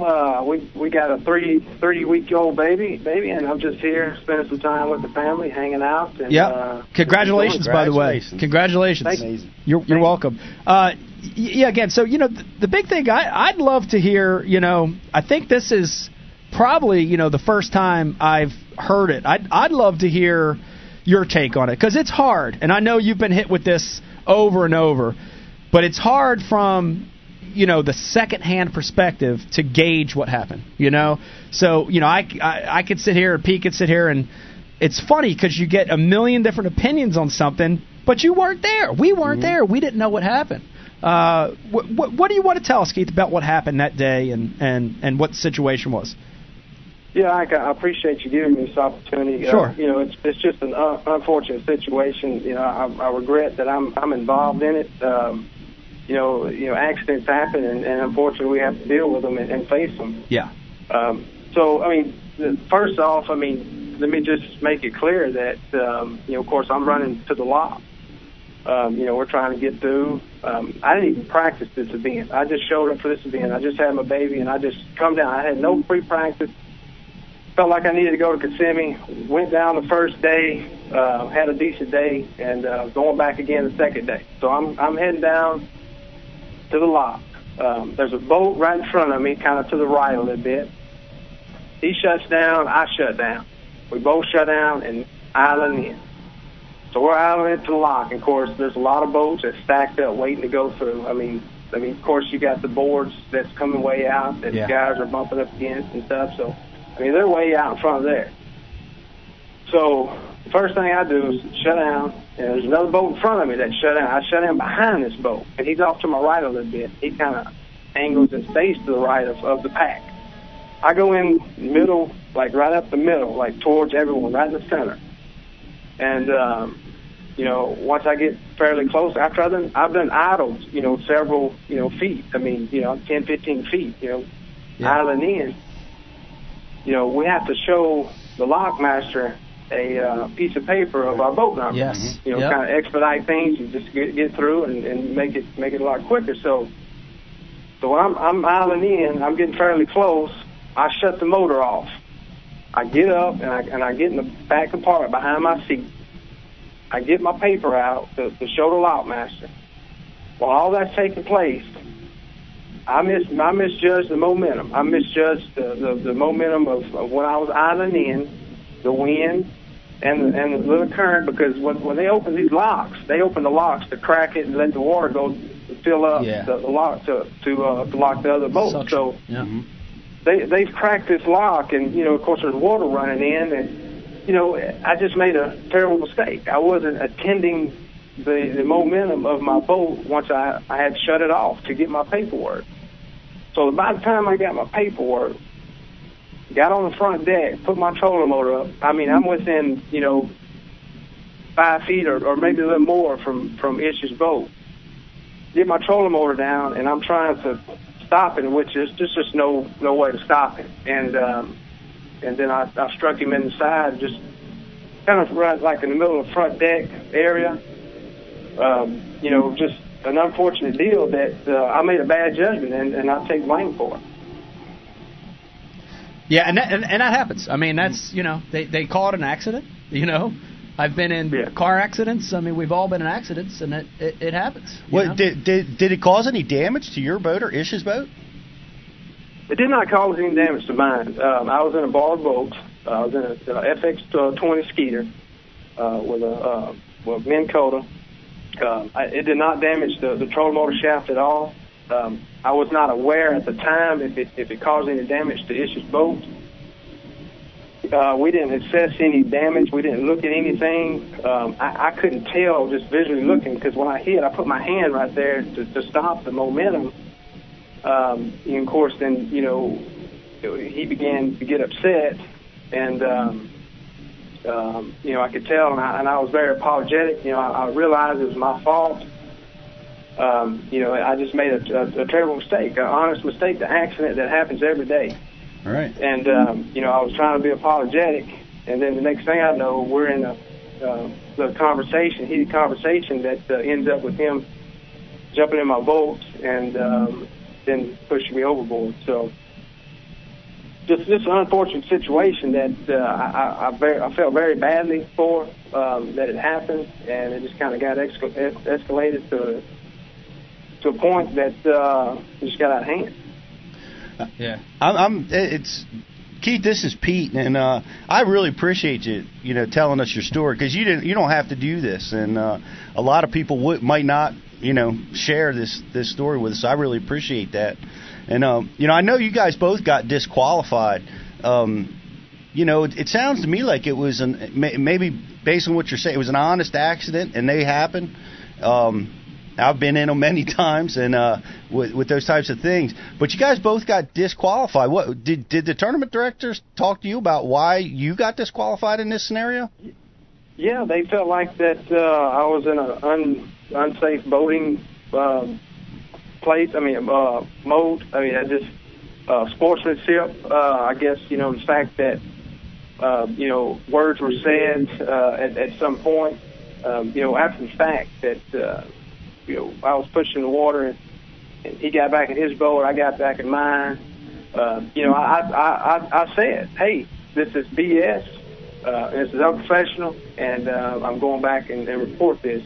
So things that I said probably was unprofessional at the time, and I admit. But that was the reasoning for them to disqualify me through talking to witnesses and saying that I did come in there a little hot. And I guess a few things that I said inappropriate. Gotcha. Have they? Is that the final? Is this it, Keith? I mean, is this the end of what Bass has determined is the final? Or are you guys still? Because I know a lot of times they'll keep something open and want to, we'll find something out a month from now that there's more to it. Have they told you that that's it? You're just both you guys are DQ'd. There's, and then that's it, and they're moving on with it, or are they keeping this open? The email I received in talking with Tripp briefly was it's under investigation still. I hope it's over with for myself and for Ish. Yeah. I like Ish. I think he's a great fisherman. I think he's a great guy. I think we just both, had an unfortunate circumstance. He lost his cool, and I think anybody would lose their cool. It's just part of being a competitor. And I feel like that it's in Bass's hands now, and they talked to all the witnesses and they've looked at all the evidence, and it's up to them to continue going forward and make a decision on what they want to do in the future. Yeah.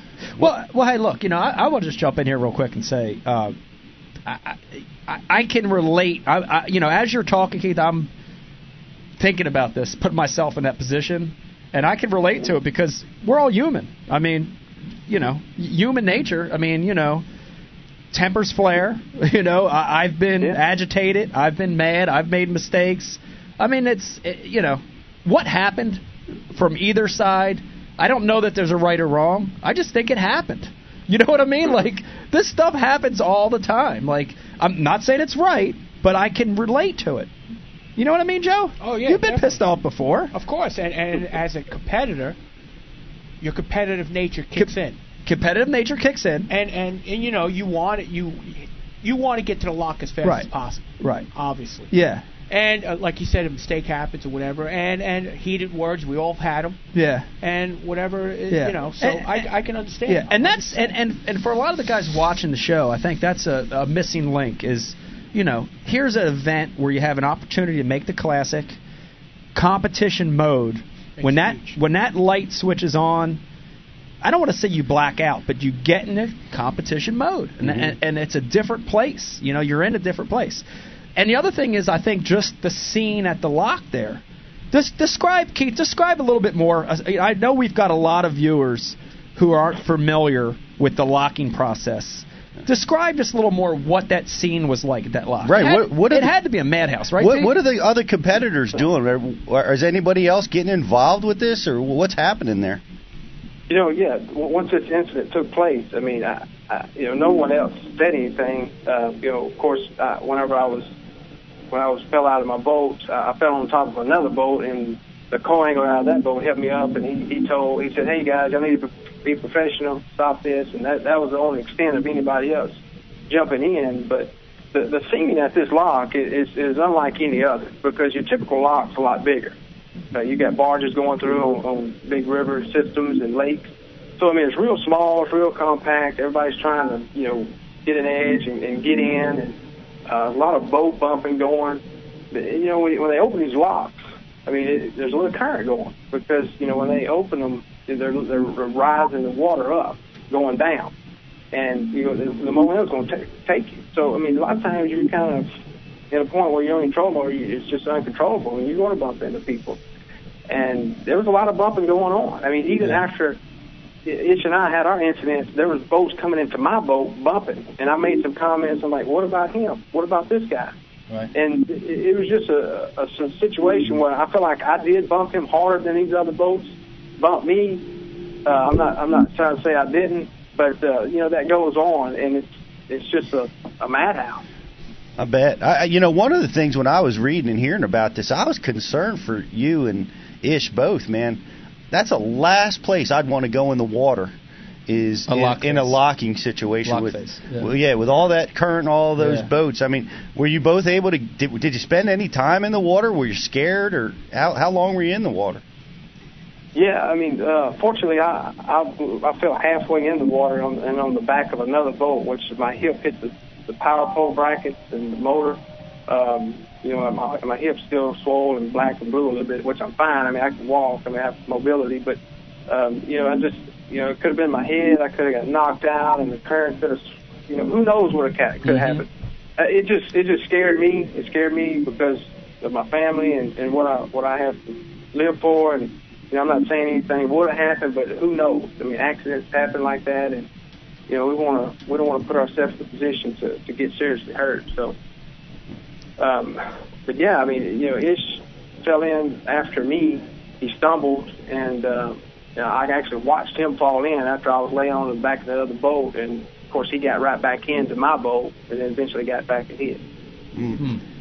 Hey, wow. Keith, this is Dave. I have a question for you. So, yes, sir. I guess from a fan's perspective, what are you thinking when you're sitting there and it goes from heated words to you see a guy getting ready to come into your boat? What's going through your mind at this point? Well, you know, it was a hard situation to deal with at the moment, because you know, I knew I was wrong for hitting the side of his boat. I felt bad. You know, I was apologetic. I apologized over and over. He made some inappropriate comments that, you know, I felt like that I needed to defend myself. So, you know, I didn't think that he would do that. I didn't think that would actually take place. I didn't think that he would step in my boat. So, my opinion, from the start, I figured it'd be some words said, and that was it. But it was a shock. It happened so fast, and next thing I know, we're talking, and he's over there, and that's it. Do you wish that when you guys were in the water, maybe you like kicked him underwater where no one saw it or something?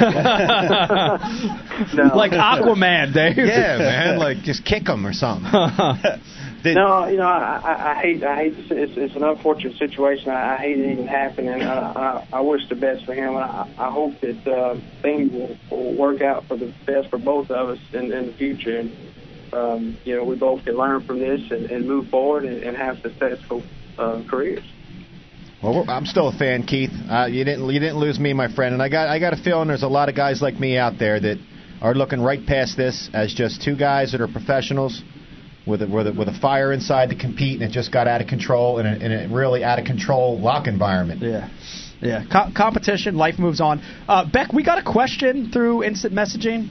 We have a question for Keith, or I have a question. You have a question. Hi, Keith. No, my question is just being totally immersed in this sport and living it every day.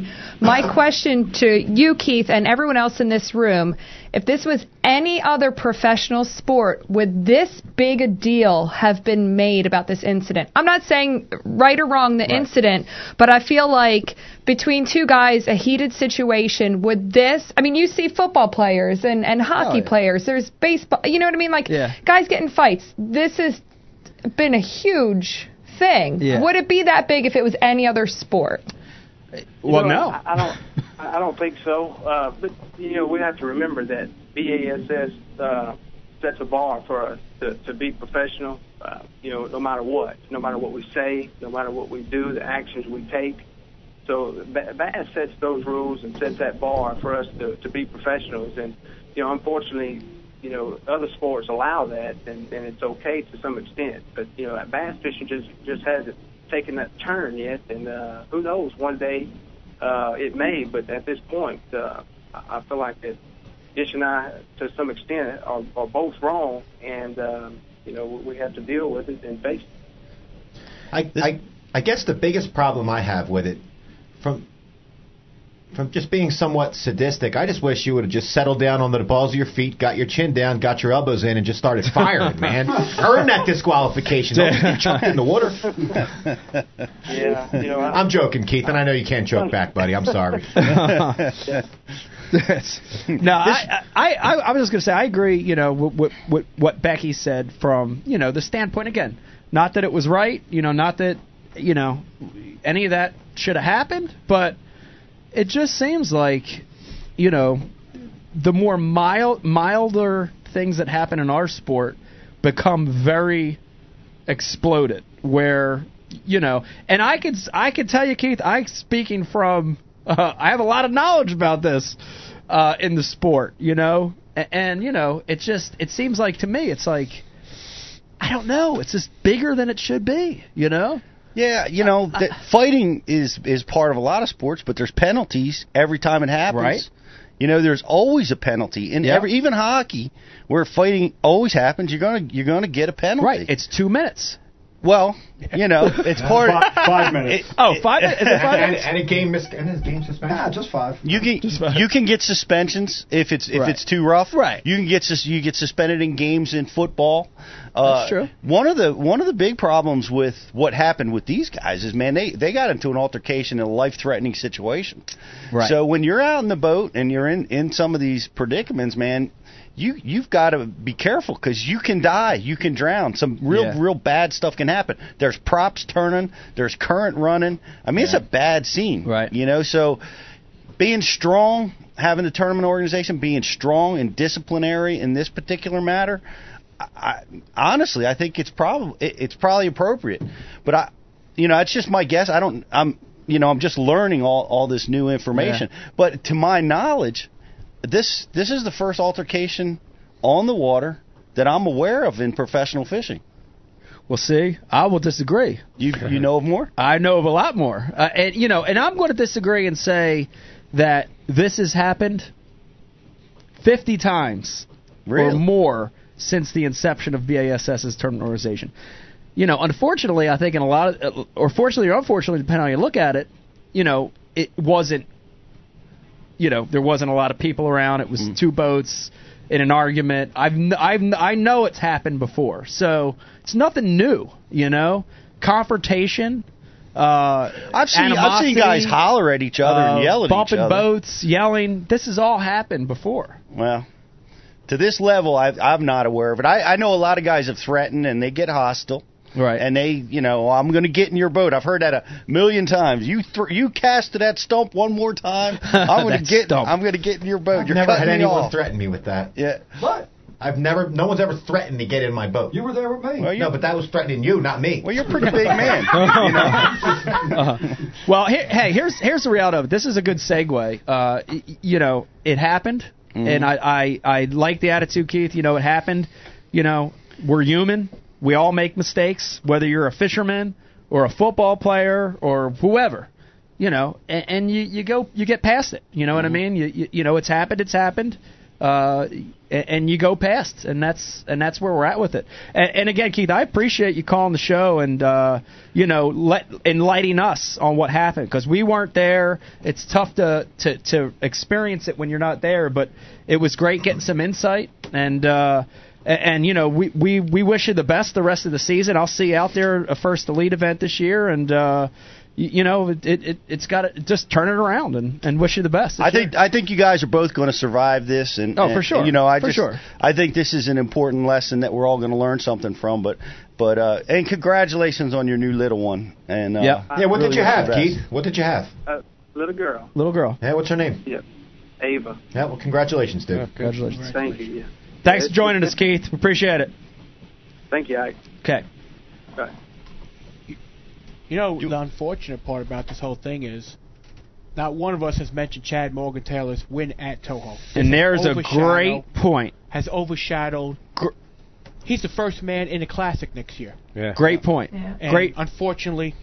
No press. This is another thing that's happened before, where the eyes get away from the true meaning of the event. Exactly. And they go to controversy. Mm-hmm. We saw it last year with the stupid KVD thing and me at Chickamauga. It's happened many a times before. And that's the unfortunate part, because Chad should be the real story here, right? Exactly. He won the event. He dominated it. Not only did he dominate without locking. He didn't lock through. Yep. He didn't lock through, and he's locked up for the Classic next year. Yeah, which is huge. And it's a great win for him. It's a monster win. It's probably his biggest win. And you look at Bass. Well, you look at all the sites that I read, right, and it's the second or third story down is Chad Morgan-Taylor winning the tournament. It's a shame, and it is a shame. It's a shame. It's a great win. It's a shame. And if we had the GoPro footage from Chad's boat, and I don't know if you knew this, but a lot of the boats now are putting the GoPro on the front of the boat. There's actually a bigger controversial story there. Chad actually did a Superfly Schnucka elbow on that 7-pounder he caught and smashed the guts out of that fish. Really? Yeah. Now that's the bigger story, but it's been overshadowed.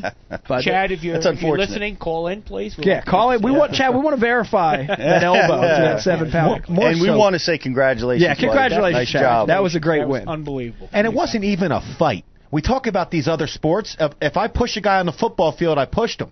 If I push a guy in hockey, I'm playing hockey. It wasn't even a fight. It wasn't like they were knuckle down banging, dude. I mean, it was a push. Yeah, it's from if you lump sports fans as a group, right? You put sports fans in a room, it's so mundane, they would laugh. They would laugh and walk out of the room and think you were joking. They would. You're right. They would. I had it happen tonight. You're right. Yeah. He had that happen tonight. Hey, let me remind everybody, if you want to weigh in on the Keith Poche Ish Monroe incident, we want to hear from you. You could IM us, instant messaging right next to the screen. You could hit us up on Twitter at Mike_Iconelli, or there's a phone number down there. I think it's 855-498-0691. Give us a call. We want to hear from you. This is an interesting topic. This is a very interesting topic, man. I don't know. I don't even know. You seem to be really bothered that this is a big deal at all. I'm not bothered as much as I've been in this place that Ish and Keith, where they're at right now. Mm-hmm. And again, let me reinforce. I'm going to keep saying this every 10 minutes. I'm not taking sides. I'm not saying what happened was right. I'm not doing any of that. But I'm very much able to put myself in a position where they're at now, and I can relate to a lot of things. I can remember feeling the things that these guys I'm sure have felt, right? In the beginning, when it first happens and it's so fresh, you're mad. You're mad at the other guy. You're mad at people. And then you settle down a little bit, and then you're mad at yourself, right? Then you take responsibility. But then after that, then the whole world starts to come down on you, right? And in my case, it was fans, sponsors, the organization, and everybody wants to put their righteous spin on what happened when they weren't even there. And you know, it's personal because I vividly remember some of the times when they turned something into something that it wasn't. I see you nodding back there, Dave. Well, it's happened a lot in my career. And again, I'm not saying the things that I did were right either, but it got turned into something it wasn't. And it can be a career-defining moment. A couple of things that have happened to me, I felt like I was that close to just wanting to give up and almost being forced out.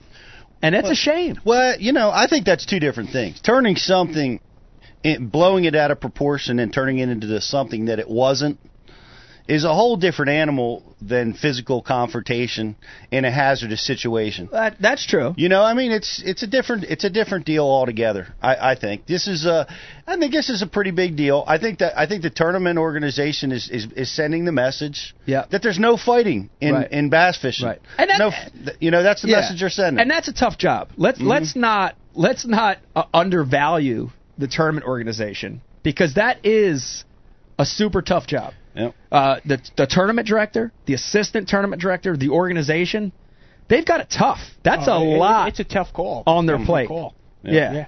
And more importantly with bass, oftentimes this kind of stuff goes unnoticed. We personally know, as a matter of fact, that they refunded that co-angler that Keith had his entry fee.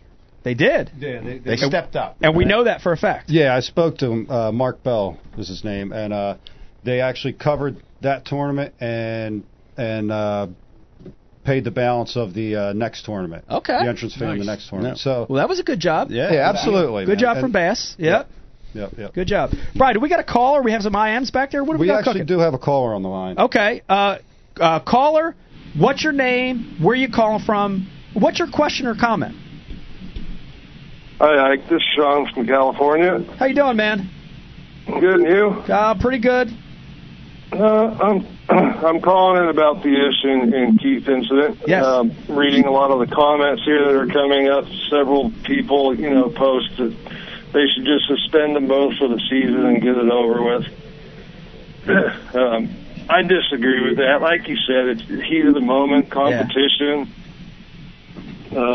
To suspend somebody, I mean, this is their career. It's their career, absolutely. I mean, they make a living. Yeah, that's how they make a living. And again, I want to step out politically. I'm not on anybody's side, but I definitely think that would be too harsh. I think a whole season suspension is too harsh. I mean, there's a lot of other things that could happen here. We could all take this as a learning experience. Bass, the whole community. We could set in place better criteria. We could do probations. There's a lot of stuff, but a whole season? Yeah, that seems hard. Right now, they've been disqualified from the tournament. One tournament. Right. The comments you're talking about are just for the whole season. This is all what is Bass going to do? I mean, right. is disqualifying them from this tournament? That's a real question. Is that enough? Or is it warranted that we're going to get 1 or 2, 3 tournament suspension out of something like this? Right. That's a good question. Well, I think it was enough. I mean, Ish also cashed a check, and so you could call that a fine, whatever you want. But right. Right. He cashed a check, which was not. He didn't get it, right, because of the disqualification. Right. I didn't know that. That's new information. I mean, the worst thing I see really is maybe they suspend them from the opens in that region, but to suspend them from everything is a bit harsh, I think. Let me ask you this: Are you a sports fan for any other sports? Do you follow any other sports here in the States? Absolutely. And so I'd like to ask you. I mean, as a fan of other sports and as a fan of professional bass fishing, does this seem shocking to you or bothersome? Not really. You see a lot of heated arguments fishing, and I think it's I think it's fair to say that sometimes in the heat of the moment, no matter what it is, you can maybe react a little differently than you would have if you had a cooler head. If other things weren't going on around you, who knows what may have been going on with Ish prior to that or after? Or, yeah. I mean, I don't know. I don't know what Keith said to him. Yeah. Maybe he interpreted something wrong. You just don't know. Right. I mean, those two guys know. I'm assuming the two co-anglers know, and that's probably about it. Yeah, and that's, what you just said, I think, is what we keep going back to, which is there are two clear-cut facts in this situation. The one is we weren't there. We'll never really know what happened. And the second thing is, we're human. Things happen. You know what I mean? Like, stuff happens. It's not the end of the world, right? Nobody did get hurt. Let's move on. You know what I mean? Let's see what happened and move on. Keith is still suffering with some kind of hip injury. He did say that. I don't know what that means, but I don't know either. I don't either. So somebody did get hurt. Hey, man, thanks for the call. We appreciate your opinion. That was awesome. All right, keep up the good work. Yes, Thanks. sir. Man, and we're gonna. It's interesting because I think we're gonna keep getting calls and comments, and they're gonna keep being different. Sure. Here was a guy from California that said, "Hey, look, it happened. It's normal. It happens in other sports. Let's get over it." I'll bet you in the next 5 minutes, if we take 5 more callers, they're all going to be different. Everybody's going to have a varying opinion on it, right? Yeah, it's like for me, I think this is going to be a good thing for the sport because it's going to define the rules on what kind of altercations are, suspendable or, like for instance, this one took place like I keep going back to a hazardous situation. You're in a locking environment, man. You're throwing somebody in the water that in a real bad spot. Yeah. Is that the same as getting in the parking lot? And getting into a shoving match and screaming and hollering at each other. Is that the same or different? I think there's different levels. I think the group's going to have to decide that, hey, if you're doing it out in the boat, man, that's trouble. You can't do that. It's going to definitely be a defining moment in the sport. And I think Dave, didn't you have a suggestion for this? I think you want to actually. Dave's suggestion is. You wanted to bring the UFC cage into the tournaments. Is that true? No, but what I did suggest was we, at the Chesapeake Bay event, need to host a charity boxing match between Keith and Ish with like 30-ounce gloves so that Keith's handsome face doesn't get destroyed. Ish, not so much. And all the proceeds could go to charity. We would have a threshold level. Yeah. When it reached a certain amount, the guys would split the money 50-50. 3 30-second rounds, I'll ref it. It'll happen right here in the backyard. All right. You'd be an intimidating referee. I don't know if I'd want to be in the ring with you. I like the idea. I don't know if the concept is right, but I like the fact that it goes charity. That's a good idea. Anything that goes charity is a good idea.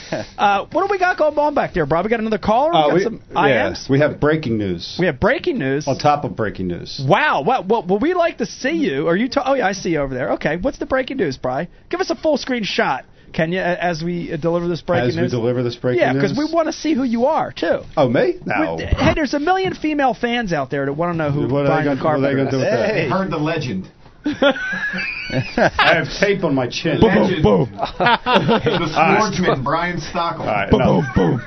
Aaron Martin, Byron Velvick, Brian Stockel. Okay, keep going. Thank you. We actually have Chad Morgenthaler on the line right now. What? There you go. Wow. You're kidding me. Good move, Chad. Wow, Yeah. Brian, you're doing your job tonight, Thank man. you, Chad. Big props to Becky and Leanne Swindle. Wow, Beck and Leanne Swindle, thank you very much, ladies. Joining us live. I don't know where. We're going to find out in a second. The champ. Chad, are you on the phone? Oh, yes. I am. What is up, my brother? gosh. Oh, Chad. Wow. Big round of applause. First of all, before we get into any of this other mess, congratulations on the win. Amazing, impressive. When I'm not fishing these things, ask Becky.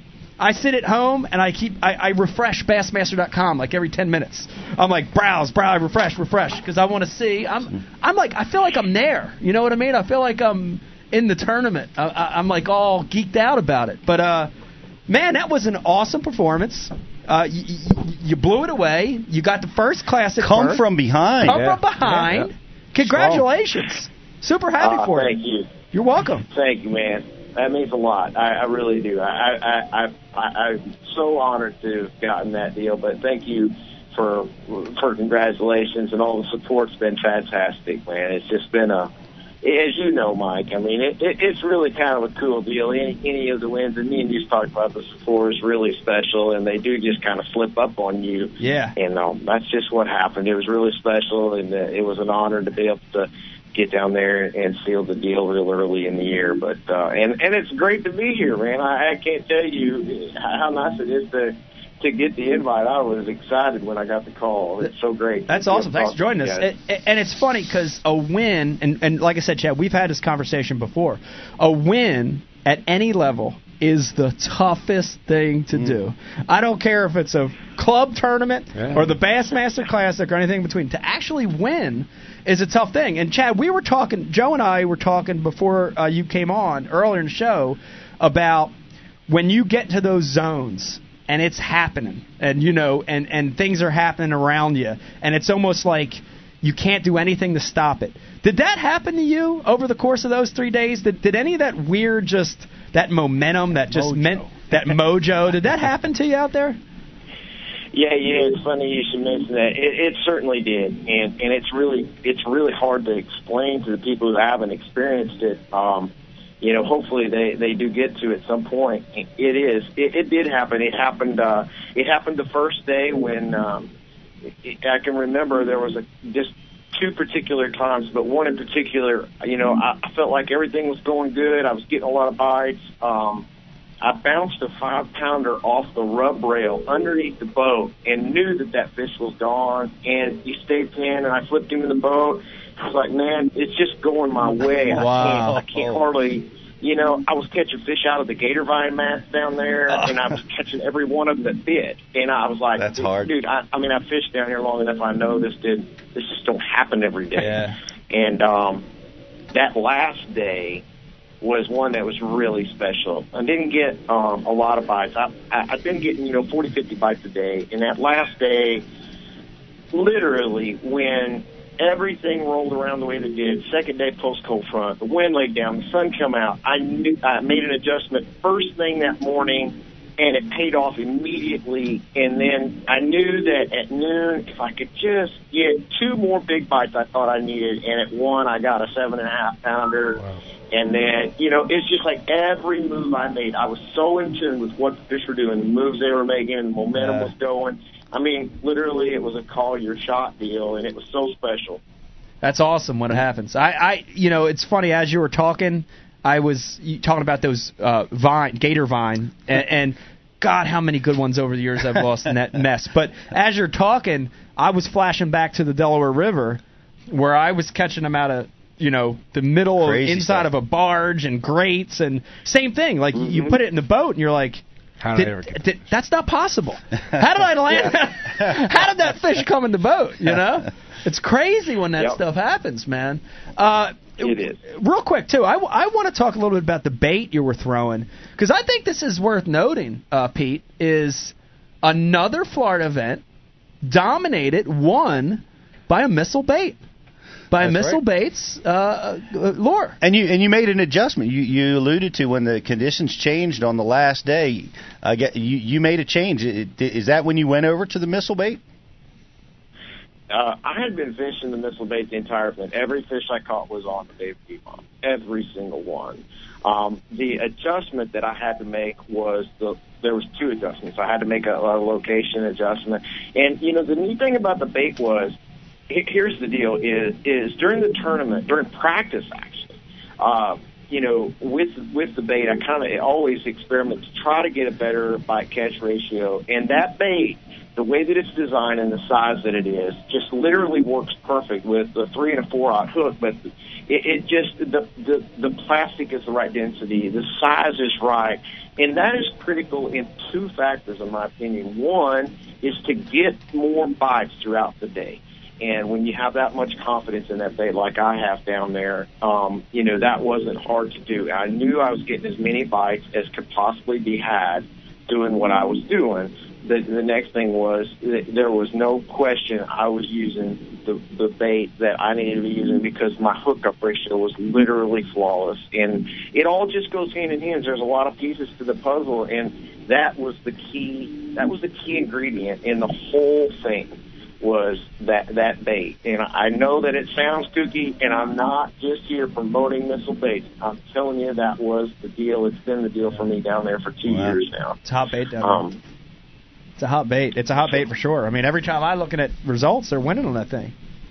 Yep, it is. And it catches big fish. I mean, Mike, you don't have to have giant baits in Florida to catch a giant. Yeah. And you just have to get them to bite, and then you have to get them out of wherever they're at. And that's that bait does it very, very well, as with a lot of the missile baits. Yeah. Yeah. Hey, Chad, it's Joe. I got a quick question for you.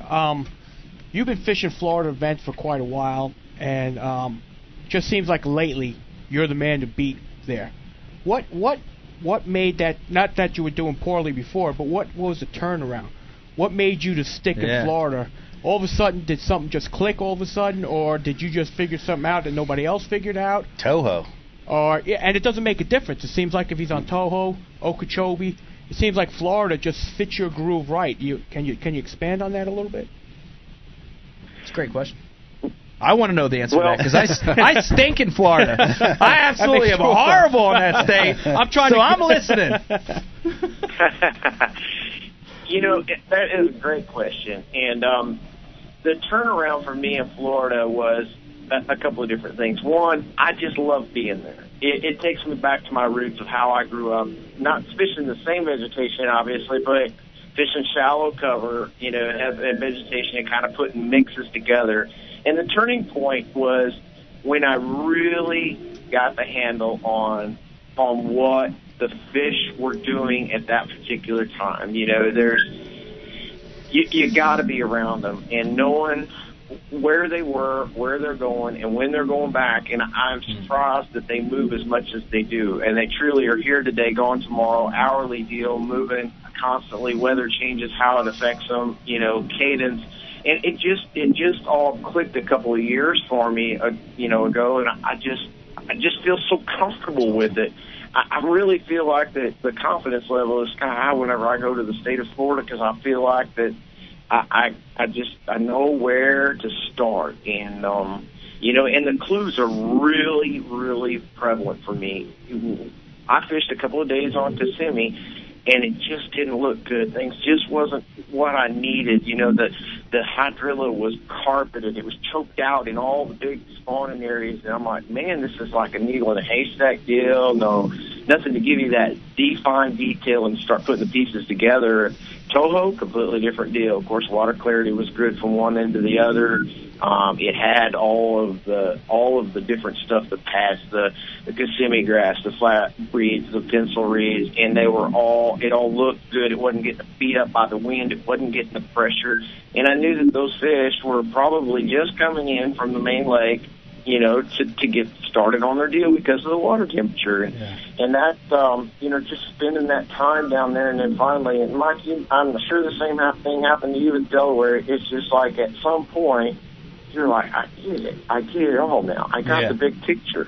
Yeah, once you understand it, something that's very difficult, understanding Florida fish or tidal water fishing, once you start wrapping your hands around it, that confidence, that level of prediction helps you in your fishing. And that's something I don't understand. I don't understand those fish in Florida, how they move. Everything's so flat. Everything's the same. Yep. That's where I get lost down there. Well, it's so interesting to hear you describe it, Chad. This is Pete, because you talk about those fish moving so fast. It's no wonder I can never catch them down there. Because down in Florida, keep pedaling, Pete. I do lose them down there. But and the beauty of it is you got to stay out of the lock. Yeah. Yeah, great segue, Pete, which brings us to what I have to. I feel obligated to ask you this, too. We were talking before you came on, and I'm so glad you joined us, because the shame of that tournament was that there was a lot of focus on what happened with Ish and Keith, that stinks, but, I'd be in big trouble if I didn't ask you, how do you feel about it all, Chad? I mean, What are your thoughts on what went down? Obviously, you weren't there at the face of the lock, and you probably know as much as we know, but what are your thoughts on what happened down there? Well, my opinion of it is, that as you know, the testosterone rolls high, and especially in the mornings, and when you're headed into a situation you know is going to be a cluster to begin with, it just gets things jacked up a little bit more. Yeah. And you run into two strong-willed guys ran into each other, and it came to what it was. As far as that goes, there's good and bad involved with it. I mean, look, the other sports are so popular because of the controversies that they had. So, what they did on a positive note was they brought a lot of notoriety to the sport of competition basketball. Good point. Wow. Right. Good point. The old adage, no PR is bad PR, right? Mm-hmm.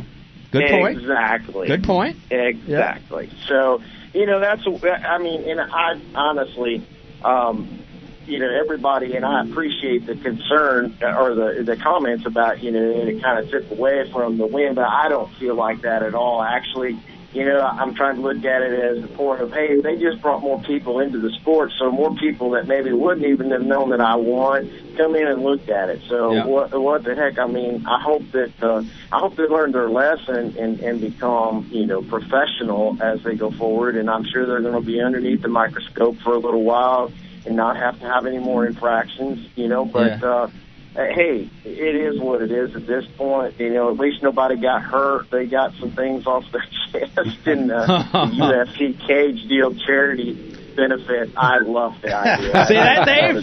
Dave, there's Chad likes your idea. Here's your first vote of approval for your wrestling match charity idea. What do you got, Chad? I'm sorry, He loves your concept. Yeah. He's going to be the first one to donate to the charity if you get this arranged, Dave. I'll arrange it. Okay, pressure's on. I don't think Ish will take Keith up on it. I don't know. We'll have to talk to Ish about it. We will have to talk to him. I tell you what, Chad, though, I think that's an amazing observation that I really kind of I missed that part of it, the attention that's being drawn on the sport. And let me be the first one to wish you good luck on the 2016 Classic. Yeah, absolutely. Yeah, definitely. Yeah. Oh, thanks. Yeah, man, that's first spot. Great. Sweet thing to have. And you have the trophy. I like the hardware just as much as everything else. I know. I like the lack of stress for the rest of the season. The lack of stress. That's got to be right. the most amazing feeling. You don't even have to practice anymore, Chad. You can just wake up first morning of the tournament, flip around right at the ramp, fish retreads the whole year. Yeah. Has it changed your plans? Is it going to change your plans this year? Are you going to do anything different?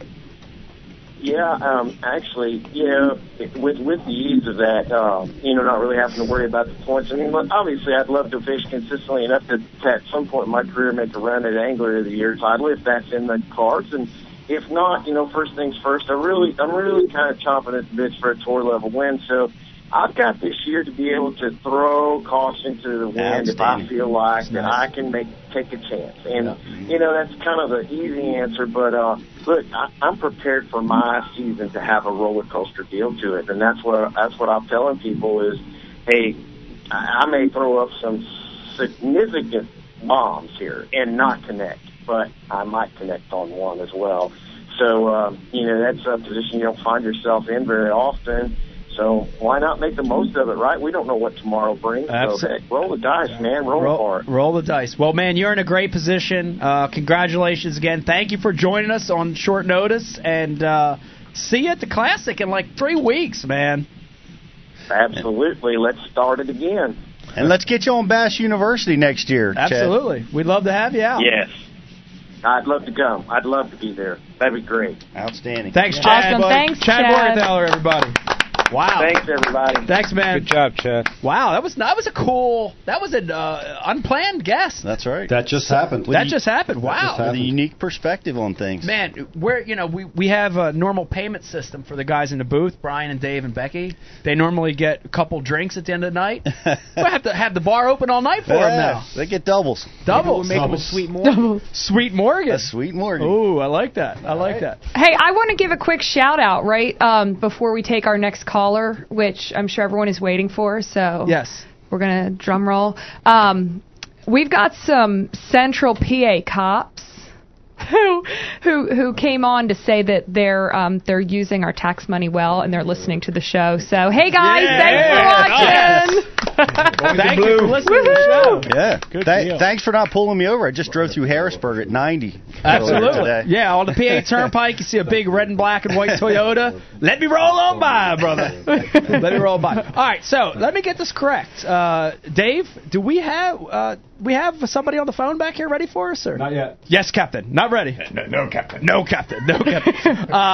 If you're just tuning in, if you're late or if you've been watching the whole night, this has been an interesting spin because we were talking about the Ish Monroe, Keith Boucher incident. We had Keith on the phone talking about his situation. It was great to hear his opinion on what happened.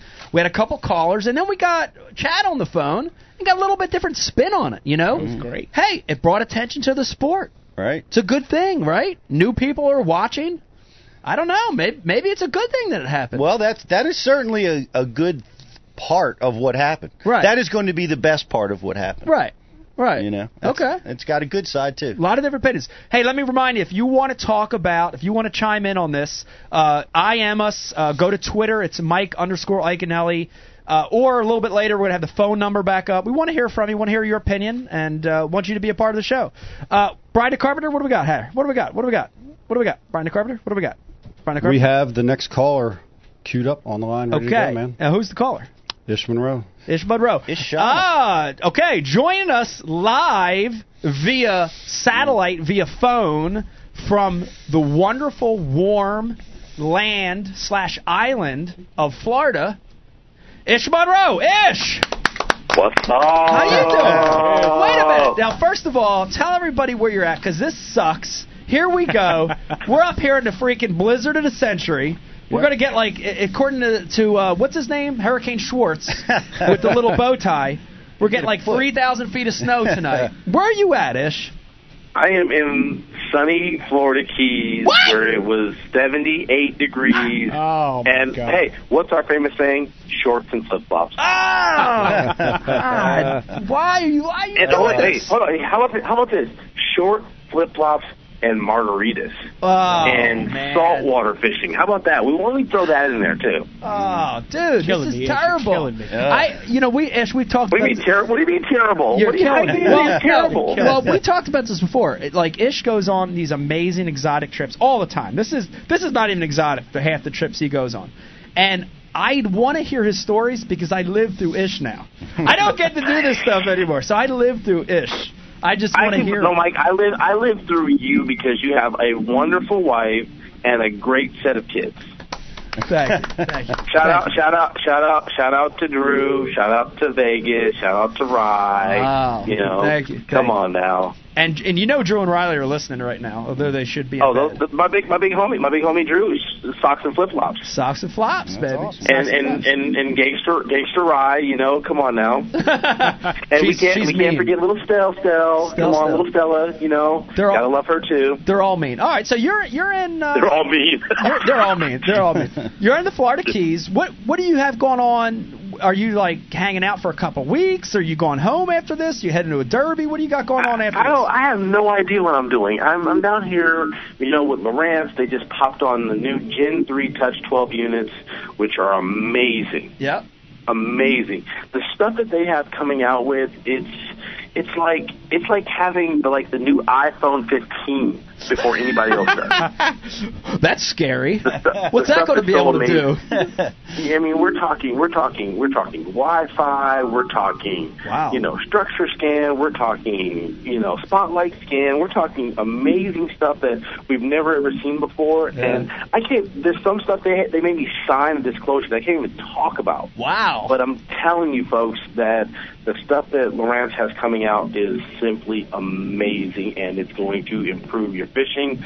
But one thing it's going to do is those guys who can't catch a bass, it's going to allow them to catch a bass. Wow. Amazing. That is amazing. That's saying something. Yeah. I'm curious to see some of this stuff because I haven't even seen it yet. And I run Lowrance. Bluetooth everything. Wait, how about that? How about your phone? You'll be able to you don't even have to plug in your phone anymore to a docking station. You just run straight Bluetooth to your phone. Wow. So you get all the cool music. I can tell you, Dave Brodzik in the control room is going to love it because he wears his Bluetooth all the time. The big old school one, it's like 10 inches long. He's like, excuse me, I'm on my Bluetooth. You know what I mean? So he'll love it. Dave, you're going to have to get this thing, man. Now, here's the question. Here's the question of the day. Have you guys been drinking beer? You know what? It's been light tonight-ish. Been a little slow. It's been light. I see a couple. Boo. I know. I know. Change this. Boo. Well, there was Brian the Carpenter should be drinking beer for everybody. He should be. Well, there was a big note that came across the desk earlier in the day that said we had to tone it down just a bit, and I guess we've done that. But well, that's good. I don't know. Boo. I know. Boo. Wait. Why do we have to tone it down? Is this Ike Live or Strawberry Shortcake? That's the question. Good question. Well, we do have in about let's see here, according to my calculations, about 45 minutes. We are going to go to Ike After Hours when we can let down our guard a little bit. So attaboy. It'll be a big change of pace. All right, so Ish, and I want to assure you, and again, we've talked about this a little bit, but you can say whatever you want to say. You don't have to say anything. But we wanted to get you on the phone. You know me. I'm always going to say whatever I want to say. Yeah, I know. I'm always going to voice my opinion, Absolutely. and I'm always going to tell how I feel, and I've never held anything back. Absolutely. And so. You say whatever you want to say or don't want to say or can say or can't say, but I know that people want to hear from you. I know we do. And the big thing here, and I don't know if you were listening to the show earlier, is we're all kind of sitting back saying, we can relate to it from a lot of different perspectives. I can, for sure, Ish, right? And Pete can, and he's had an incident, and Joe can. Pete, come on now. Pete's never had an incident. No, we're talking about Pete. Yeah. But, at the end of the day, it happened. It's done. But what do you want to talk about it? What do you want to say about what happened, Ish? Is there anything you want to talk about? We're going to talk about how great Bass University is. All right. I like that. I like that better. Bass University's amazing, and the fans are getting so much from it. I get tweets all the time. People are asking me when's the next one, how can they get involved. Bass University's amazing. Bass University is the deal, and if you got one coming near to your town and you're not there at Bass University, you're missing out. Because Mike and Pete do an excellent job, except for the fact that Mike's missed Tulsa 2 years in a row. I'm sick. I'm still sick. Snot coming out of my nose. But it's Bass University is the deal. If you want to learn more, if you want to get the ultimate experience in bass fishing, you need to be at Bass University. Well, that's awesome, Ish. I appreciate you saying that. Now, after you have said that, I'm going to have to agree with you in the lock incident. Ish was right. That's right. I don't care what anybody says. After that plug, whatever happens, Ish is right. You're one of our favorites, Ish. We love you, and I'm looking forward to it. I think we're seeing you. Where are we seeing you? In Massachusetts? Yeah, you got me coming to Ohio next. I mean, awesome. We had a great event in Tulsa. I wish I could have been there, but I guess you had Joe Baylog. That would have been my choice for Chicago. I mean, he's awesome. Definitely want to be at. Smallmouth guy. I will be there at Ohio. Me and Fletcher. I've got the Spring Classic for Bass Pro Shops in Manteca, which is coming up. I'm here for Lowrance. I'm working my butt off and helping people to catch more fish. That's what I live for. He is the hardest working man in fishing, I think. I'd agree. You're on a plane, or you're always working, or you're always doing something.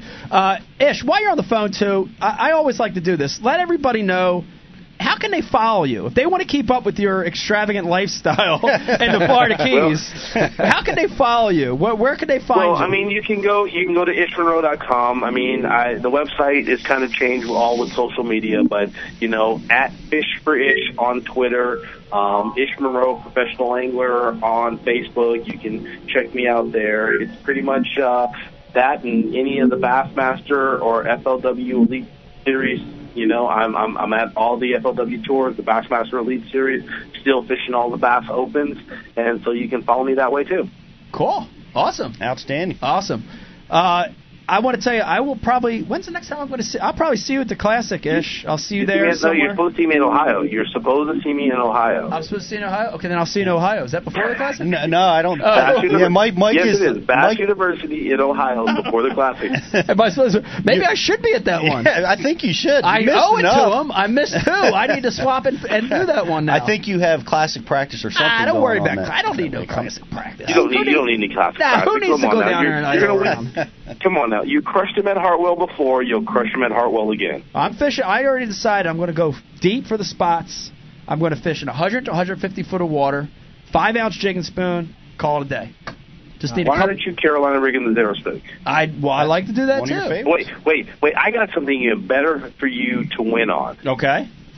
The new Iconelli missile bait jig. Ooh. Why can't you? That's what you're supposed to win on right there. Well, that's it. Now Your new jig is the bomb. That's a strong possibility. I give you credit on it. You got a great hook in it. It's got awesome colors. And if it's coming from missile baits, obviously it works. It's a good bait. It's a good bait. And that's actually a true prediction. A jig might win that event, so that's a good one. Ish, thanks for hopping on the phone with us. Have fun down there and catch some fish in the saltwater. I will. I will, for sure, saltwater. Send you guys pictures. Okay, Ish Monroe, everybody. Ish, thanks, buddy. Have a good one. We'll see you soon. Wow. That was an interesting call. I'm glad we got Ish on the phone. Clearly, he didn't want to talk about the situation, and we respect that. I wonder if they lost their phones. Any of them lost their phones when they went in? I don't know. That's a good question. And when I've fallen in, I always lose everything. My phone's always in my pocket. I was wondering if he had that life jacket on. If he fell and did it boom? Did it go open? We had all those questions and comments on here. Why didn't the inflatables go if they had life jackets on? And two, did Keith have to call from a payphone because did his water go in? Did he call the cops He had from to a send a payphone? smoke signal via the back deck of the boat. I can understand Ish's position, right? We don't know exactly. We're outside of the situation, so we don't know whether legally he can talk about it or can't talk about it. But we're not going to press anybody. Our job here was to open up the phone lines, let them say what they wanted to say, and not take a stand on anything. Biased reporting. I think what we'll do clearly is let the fallout take place. Let any of the legal issues happen the way that they're going to happen, and I think then we can have an honest conversation with Ish about exactly what his perspective on it is. Absolutely. Let me remind you, man, we want to hear from you. Send us a message on IM. Hit us up on Twitter, Mike_Iconelli at Twitter. Or you could call. We got a 1-800 number floating around here somewhere, and Brian will have it up here in a second. We still want to hear. We're going to talk about this for a little bit more. Let me see how we're doing on time here real quick. We'll talk about this for about another 10 minutes or so. We're going to take a little bit of a break, small break. We're going to come back with the Lee brothers, and then about probably 10, a little after 10 or so, we're going to come back. We'll take another little break. We're going to come back with Ike after hours, and then we really will loosen up. I'm going to unbutton the top button on my shirt, and we'll take a little bit more of a break. But do we have anything, Becky, IM-wise, that people want to talk about? The Ish Monroe, Keith Pache incident. Do you want to talk about anything, Dave? Are you okay back there? You still look a little riled up. You all right? I'd like to be able to cross-examine Ish a little bit, that's all. You wanted to do the Brady Bunch with the briefcase? Yeah. Drop the briefcase with the neck brace and all that? No, not so. No, and that's a whole other topic that we can talk about. With thank God lawyers aren't involved in Bass yet. But I mean, I would like to have asked Ish some questions as a fan. That's all. Gotcha. What do you got, Beck? Got some IMs for us? I mean, everything that we're saying is coming across IM. Everyone's got opinions. Gotcha. So I'm just letting everybody have their opinions. But I think the consensus seems to be now, bring on the Lee brothers. Let's move on. Okay. Mike, all right. Did you announce that we're going to segment this show, cut this portion right here, and continue the broadcast? Yes. Great point. So what we're going to do here, we're just about at the 9:30 hour. We're going to take a little bit of a break. We're actually going to cut the recording, but don't tune away. We're going to have something for you to watch. And then when we come back, we're going to start a new recording, a new broadcast, and we'll have the Lee brothers on. And then after that, we'll have Ike after hours, and we'll get into some real heated discussions on topics. Sounds highly technical. Don't leave. Stay tuned for this little bit of a break. Ike Live, will we return? The Lee brothers, everybody. Will we return? Ike Live. Stay tuned. Why are we doing all